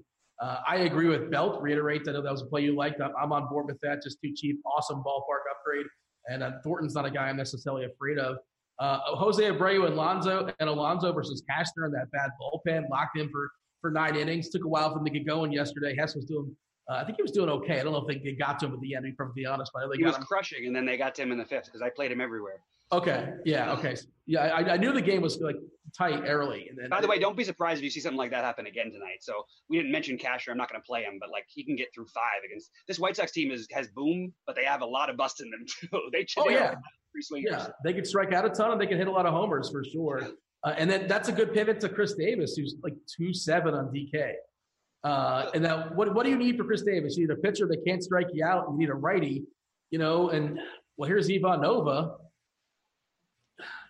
Look, there's value to the roster spot, but I think if there's such a thing as a good Chris Davis spot, this is the good Chris Davis spot. Yes. If there's such thing, it's almost a good one. If the guy gave up a little more hard contact, you like that a little bit better. But yeah, I had a conversation with somebody earlier, with Grant actually about this today. I think like you can make the argument. I just think there's better plays. Like Brandon Belt is 3.7. I would rather pay the 1K more for him and save a little bit with some of the other guys I mentioned. Mark Reynolds is 3.7 in that game against lefty, who he's he's been a lefty hitter his whole life, and this guy still has power. It's not that old of a man. 35, 37? Okay, fine. It doesn't affect his strength. This guy, when he plays, hits home runs. He's always been this way. He hits home runs. He strikes out. That's what he does. Is Ryan Zimmerman, obviously, is the other, there's nobody going to be chalky, so don't worry about it. Like, Zimmerman's going to be probably the highest owned, and I wouldn't worry about him. Abreu, Alonso, those are the other guys I really like. I love Rowdy Tellez, I just love that play. I think that guy has massive power, and no one plays him. He's 3.8. I would take a shot on him against Shark. I don't like first base as much as most people do. The guys who I like at first, I'd be looking to try and play over at third. I'd be looking to try and play my third baseman at first, basically tonight. If I was going to play a guy like a Yandy, which, by the way, this is a good matchup for him. I just don't think I'm going to go there on this massive slate. For me, it's the White Sox guys, a little bit of Luke Voit, and mostly Brandon Belt and Rowdy Tellez. Rowdy versus Smoke. Sorry, Zimmerman. Oh, I mean, you got a huge price difference, so I'll take Tellez over Smoke. You got a 900. I mean, it's one of the guys who I can use to keep down, so I can pay way the hell up for Christian Yelich. Yeah, who, by the way, is not going to get rostered again today. Just spoiler alert. Like nobody's gonna roster him, right? Yep. Which is just amazing. And I have not had a lot of Yelich, and the few times I've had him, it's on the wrong nights. Few and far between. It's crazy what's happening right now, and I think we got to keep playing them. We talked about it the other day, or I was talking about the other day. Is like last year he had the highest home run to fly ball rate, 35%, and I think that's why a lot of season long guys thought that regression was coming for Yelich. Of course, he changed ballparks too, which is definitely an upgrade. But last I looked, he's got a 40% home run to fly ball rate, which is just insane. Like that's insane. But if you see, this guy's a ground ball hitter, like a straight up ground ball hitter, ground ball / line drive hitter, whatever. So when when he's facing a fly ball pitcher like you have today, in a great environment, this is like a dream. This is like a perfect matchup for him. Like I think he's the best overall play. It's just the price. It is really high and everything, but he's like, I guess now that I think about it, he's probably a better play than Soto. It's just there's a little price difference there, or a 700, 800 price difference. But he's such a great play. I mean, if you're playing the ownership game, of course, he's going to be much less owned than a guy like Soto. And I mean, if I set the over-under, I mean, the homer to fly ball rate is like, what, 14, 13% on league average or whatever. If I set it for Christian Yelich at, 28, 30%, you take the over for the season? How sustainable is that ridiculous number is my question. I don't know. You said he had 35% last year? Yeah. He led the league. I would expect it to be 35%.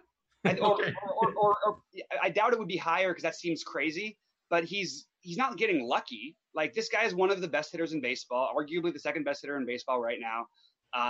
He got out of that horrible situation in Miami, which he was still not at his best yet anyway. And this is nothing that 8 years ago you could have told me this about Yelich and I would have believed it. Like it doesn't surprise me. He's just hitting his stride now. So I would expect it to be the same or maybe even a little higher. He's got an awesome contract too, for what it's worth. We're behind time because let's go. This is on me. I apologize. Let's pick up the pace. Keystone position, second base. What do you have for me? Glaber's the best play, one of the best players in the slate. We'll have ownership, second base, shortstop eligible. He's a guy who I'll have really high on my list. Horrible pitcher in Stratton, even in a bad ballpark. Love him. Cesar Hernandez batting lower in the order. Great guy to get leverage on for me. I feel like if he gets on base twice, he's going to steal 2 bases. I really do against Wheeler. But if you can get up to it, you want to get Altuve. And then the real savings, I mentioned Hernandez, both Kike and Caesar. But then the other cheap guy is Joey Wendell at 3.5K where you're not playing, what's his name? Help me out. Our 6,200 pitcher. Yeah, you're talking about Mr. Wendell facing Homer Bailey. Yeah. And Brandon Lau, if you have the money for Lau, there's some sticker shock in that for sure. But he's got a ton of pop. That guy's power, it looks legit to me. You mentioned lefty masher to Joer, Kike Hernandez. Now we did talk about how home runs are predicted to be less today in Chicago as for the weather, but it doesn't mean he can't bang one out. And you got VR, it's another guy pretty pricey, but he gets the always jack in the bag potential there. Facing you did mention Nova. It was a good point you mentioned as far as the soft contact he does. That's the one thing how he survives basically because people are hitting the ball on him, but not particularly hard. Let's move on. Let's jump to third base. Hot corner. You said you liked a lot of third basemen. How are you whittling them down? So in order, and this is not my favorite. These are the ones I have in ownership. I have roughly the same ownership, a little bit higher on Shaw than I do on Carpenter, but it's really close. And then Moncada is literally just barely behind them. And then it's Arenado and Turner just splitting up the rest. But that actually, I want to get a little higher on Arenado because I don't think he'll be owned as much as he should be tonight. So I probably will end up getting a little higher on Arenado, maybe coming a little bit more off Shaw, leaving Carpenter and Moncada and Arenado. I love Turner. It's just the position's loaded. I'm giving a slight edge to Shaw because of the situation, the hitting conditions, all that stuff, like I mentioned. But I like all those guys. And if it was a different slate, I'd be all over Colin Moran and this Pittsburgh stack. I'm just not going to do it today, but I really am hoping they don't put up like 10. Even if they put up 10 runs, I'm okay. I just don't want them to hit 4 or more home runs. Yeah, that's the thing. Like, not all runs are created equal, and like Pittsburgh's 10 runs are probably like a bunch of singles and doubles, right? Yeah, that's what I'm thinking. And I mean, by the way, Bregman is like a great play. This position is so loaded. Machado is an amazing play at way too cheap. But this is why you want these, 4 or 5 of these guys, I think, on fantasy draft. I really do. At least 3 of them. Nobody's playing Machado. Like he's less than 5%, for sure. Nobody's playing any of these guys. You can't on DraftKings. they're all the same position. Like this is going to be so spread out. You can get all the way down the line. Jeff McNeil's a good play, and he's going to there are so many good plays at third base today. Matt Chapman, even though it's he's too cheap. Like Rafael Devers in an underrated Boston stack. Like anyway, you could go on and on. Yeah, third base is definitely going to decide some things as far as a slate. No Rendon, no Moustakas, by the way, for what it's worth. You guys are not taking a peek as far as lineups. Those guys are still out of the lineup due to injury. Jump back to shortstop. It's up top, Trevor Story, and it's down low, Gleyber Torres, right? Yeah, it's that's pretty much what it mostly is. For me, the other guy I'm playing, and hold your nose or whatever you have to hold, but probably one of my favorite point per dollar shots on this slate. Like Crawford?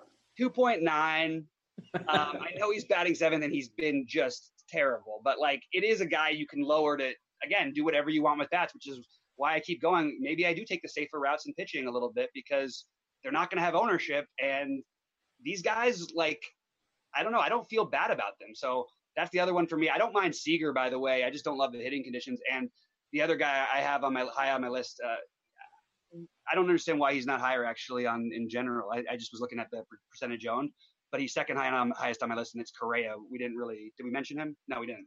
We just kind of mentioned the Astros power righties collectively, and I'm probably just going to like make one Astros stack just in case. I'm not a big stack guy. That's just not the way I build lineups, unless it happens organically. I understand why people do it, but I don't know. I guess you can one off these guys, I suppose. But speaking of Crawford, like you wouldn't roster Crawford at third because there's too much opportunity cost, but at shortstop, if you can dodge Chalky Story, assuming he doesn't have a particularly good game. VR is an option. He's a guy that's got some ceiling as well. Tim Anderson's got a ceiling too, but the position's not particularly strong. So that's why you wouldn't punt Crawford at third, I assume, right? No. And I would play DeYoung also, like as another high-end potential, like unowned guy in my St. Louis. I don't fully stack that much on DK either. I do a lot of mini stacking. But I do think that there is some, I'm trying to pick on pitchers for home run powers and good hitting spots. And this is a guy who definitely grades out as being a solid option. He's just really expensive. Outfield, we talked about Soto, as far as the Washington team, we got in Coors Field, obviously today against a bad pitcher. He's reasonably priced too. And Eaton and Robles 1, 2, 3. So that those are the guys kind of jump off the board. Eaton's kind of a little bit too pricey, I suppose, but on the road, Coors kind of sort of locked in for 5 ABs, assuming things go fairly well. Is that sort of where you're starting? And that's kind of the chalk, obviously. Give me the other options in the outfield you like. Christian Yelich is a wonderful option. Another wonderful option who has just gotten to the point where he is far too cheap, and that's Mookie Betts. It's probably he's the guy you want to play. I just think that this is the time. Like I think he should be like a cash game lock. I don't play cash games very much. I love that Ian Desmond is 3,500 and is not going to be owned. I think that's crazy. I think that it's crazy that AJ Pollock is as cheap as he is and has a terrific matchup against a lefty, just not as great at hitting conditions. But I'm way overweight on those guys. That's why I love these high end hitters, but I also love some of these low end guys. So I'm not finding it necessary to pay all the way up.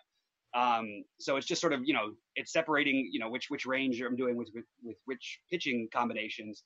But Yelich, one of my highest owned, Mookie Betts, one of my highest owned, Desmond, Pollock, Eaton, Belt, Soto, and then some other really low-owned guys, actually, fortunately. Michael Brantley, Nelson Cruz, Clint Frazier. Those are the other guys I'm looking through my lineups that I have the most ownership of. Steven Duggar, David Peralta, Nick Castellanos. Those are my biggest ones. Oh, and Charlie Nemo, Black. I'll give you Nemo is 7-3 on FantasyDraft. That's too cheap.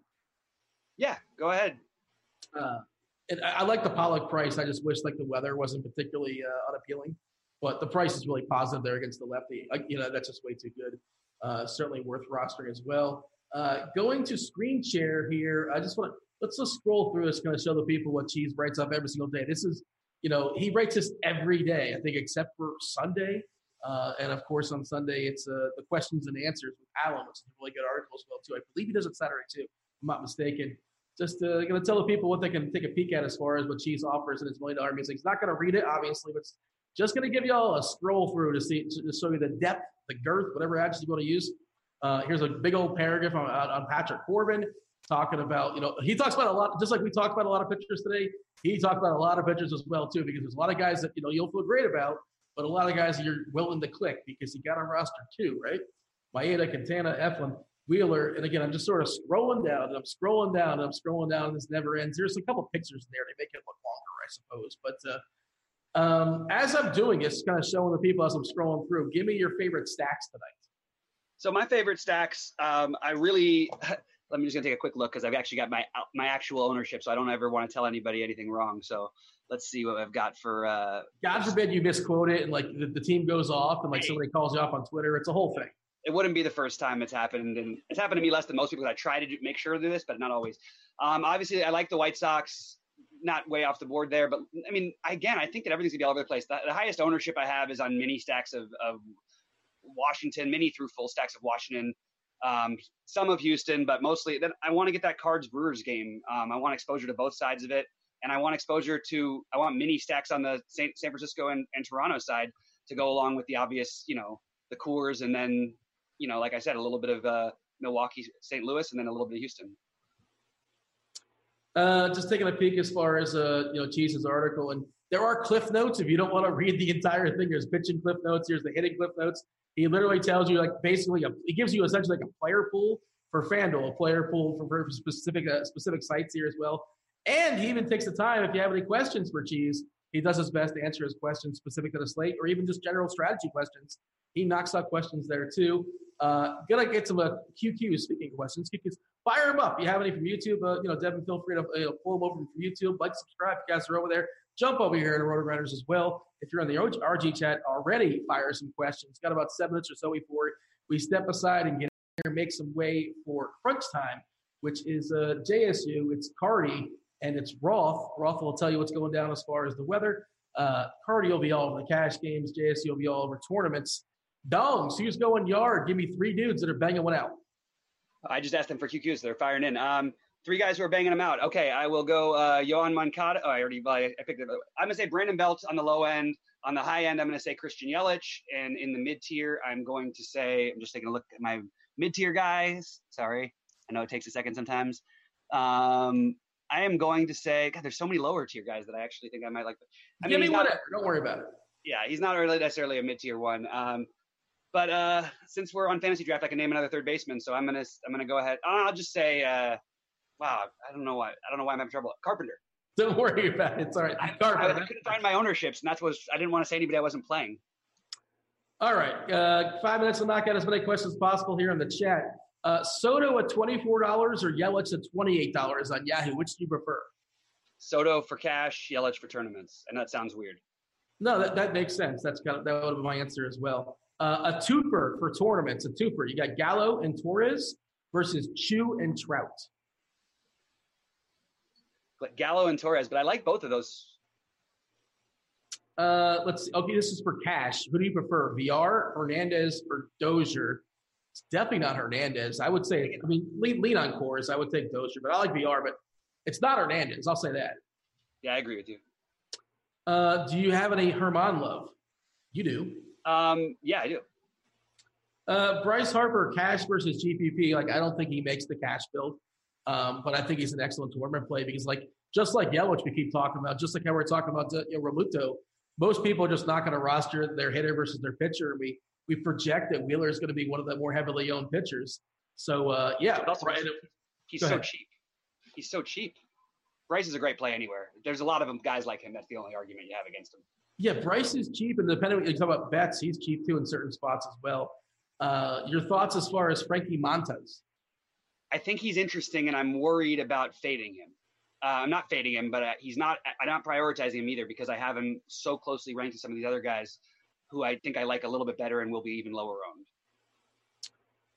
owned. Trevor Williams, he's not going to be the highest scoring pitcher on the slate. Like, that's not going to happen, but he's not going to be the lowest. Yeah, I'm playing so much less of him than I originally planned. Again, don't love the hitters umpire there. Conditions are better for hitting. If again, a different slate, I might take a look at that stack, and maybe we should take a look at it because Arizona did put up 12 runs last night. You know what I mean? Maybe not against him, but I just think there's interesting bats in that game. I wish I could play on a different slate. How do you feel about the boomstick, Nelly Cruz? Love Nelly Cruz. We didn't get to talk about him because there's so many good bats, but another one of those guys it's these high 4K guys are not going to be played, especially the ones that aren't in Coors Field. So absolutely load up on them. PR, Kevin Pillar, revenge double dong. You're on the Giants. I'm not really. I do have Kevin Pillar in a stack or two. Let's see. FanDuel Cash, Story, Delmonico versus Torres and Betts. I think that's for sure Story and Delmonico. I totally disagree. I think it's Torres and Betts. Oh, really? Delmonico might get one at bat or two at bats. You never know what's going to happen with that White Sox team. It's not like he got pulled the other day in the third inning or the 56th inning, and it was to another righty. It made no sense. So don't worry about. Don't do this. I was leaning on the Story side, to be honest, but fair enough. The best play in that is Betts anyway. I would take Betts straight up over Story all day. Thoughts on a Tampa stack? I don't love the upside of that lineup. That lineup's not very good. Tampa's upside? Tampa's lineup is one of the best lineup. What are you talking about? They've been one of the best lineups. They got Lau. They have Abastiel Garcia. Tommy Pham doesn't do anything for you? The ballpark I don't like, and Bailey's been all right. And I look, you can't. There's 26 teams. I know there's too many other ones, but it would not surprise me if that was the highest scoring team in the best stack of the night. Absolutely wouldn't surprise me. Terrible Royals bullpen. Homer Bailey regresses, and all of a sudden we're gonna think we all should have seen it. I agree. The stadium is enough of a reason to get away from it. But if this game was being played for some reason in Baltimore or something oh yeah, different conversation. Yeah. Talese versus Belt. Grant, he was name dropped over the show. Why does he have zero interest in playing Wheeler today? Because you're a smart man, Grant. Yeah, you don't have to play Wheeler. You definitely don't have to play Zach Wheeler. Grant is a primarily cash game player who everyone thinks is a tournament player. And I heard you guys talking about it on the air the other night. He is a cash game guy, but he thinks completely outside the box. So he just does a different way of going about it. I didn't know that. We're not you guys are closer friends than the two of us, apparently. I wasn't aware of this. Of course we're closer friends than the two of you. You guys just became friends. We've been friends for years. Well, we bonded over banana pudding. I don't know if, not to I'm not trying to one-up you or anything, but Brad and I have worked together separate from Murder Grinders even. I bet you didn't know that. I did not know that. I'm on another strategy site, but anyway. No, I was not aware of this. Can I get a high five? Oh, cool. Thank you. Oh, we didn't time that very well. What was were you supposed to do? Oh, I'm sorry. My bad. I didn't see you here. Oh, wait, that was D-Train that was just screwing around, messing with us. Having fun in the chat, apparently. I don't know what's going. Why do they keep giving updates in football? What's going down there? I have no clue. Bellinger homer tonight. I don't know if he's going to homer. I'm going to tell you, nobody's rostering him. Who? Bellinger. Nobody's going to roster him. Yeah, I would play him there's just too many other plays. I don't know how to answer this. Homer or Wheeler? How do you answer that question? Homer or Wheeler?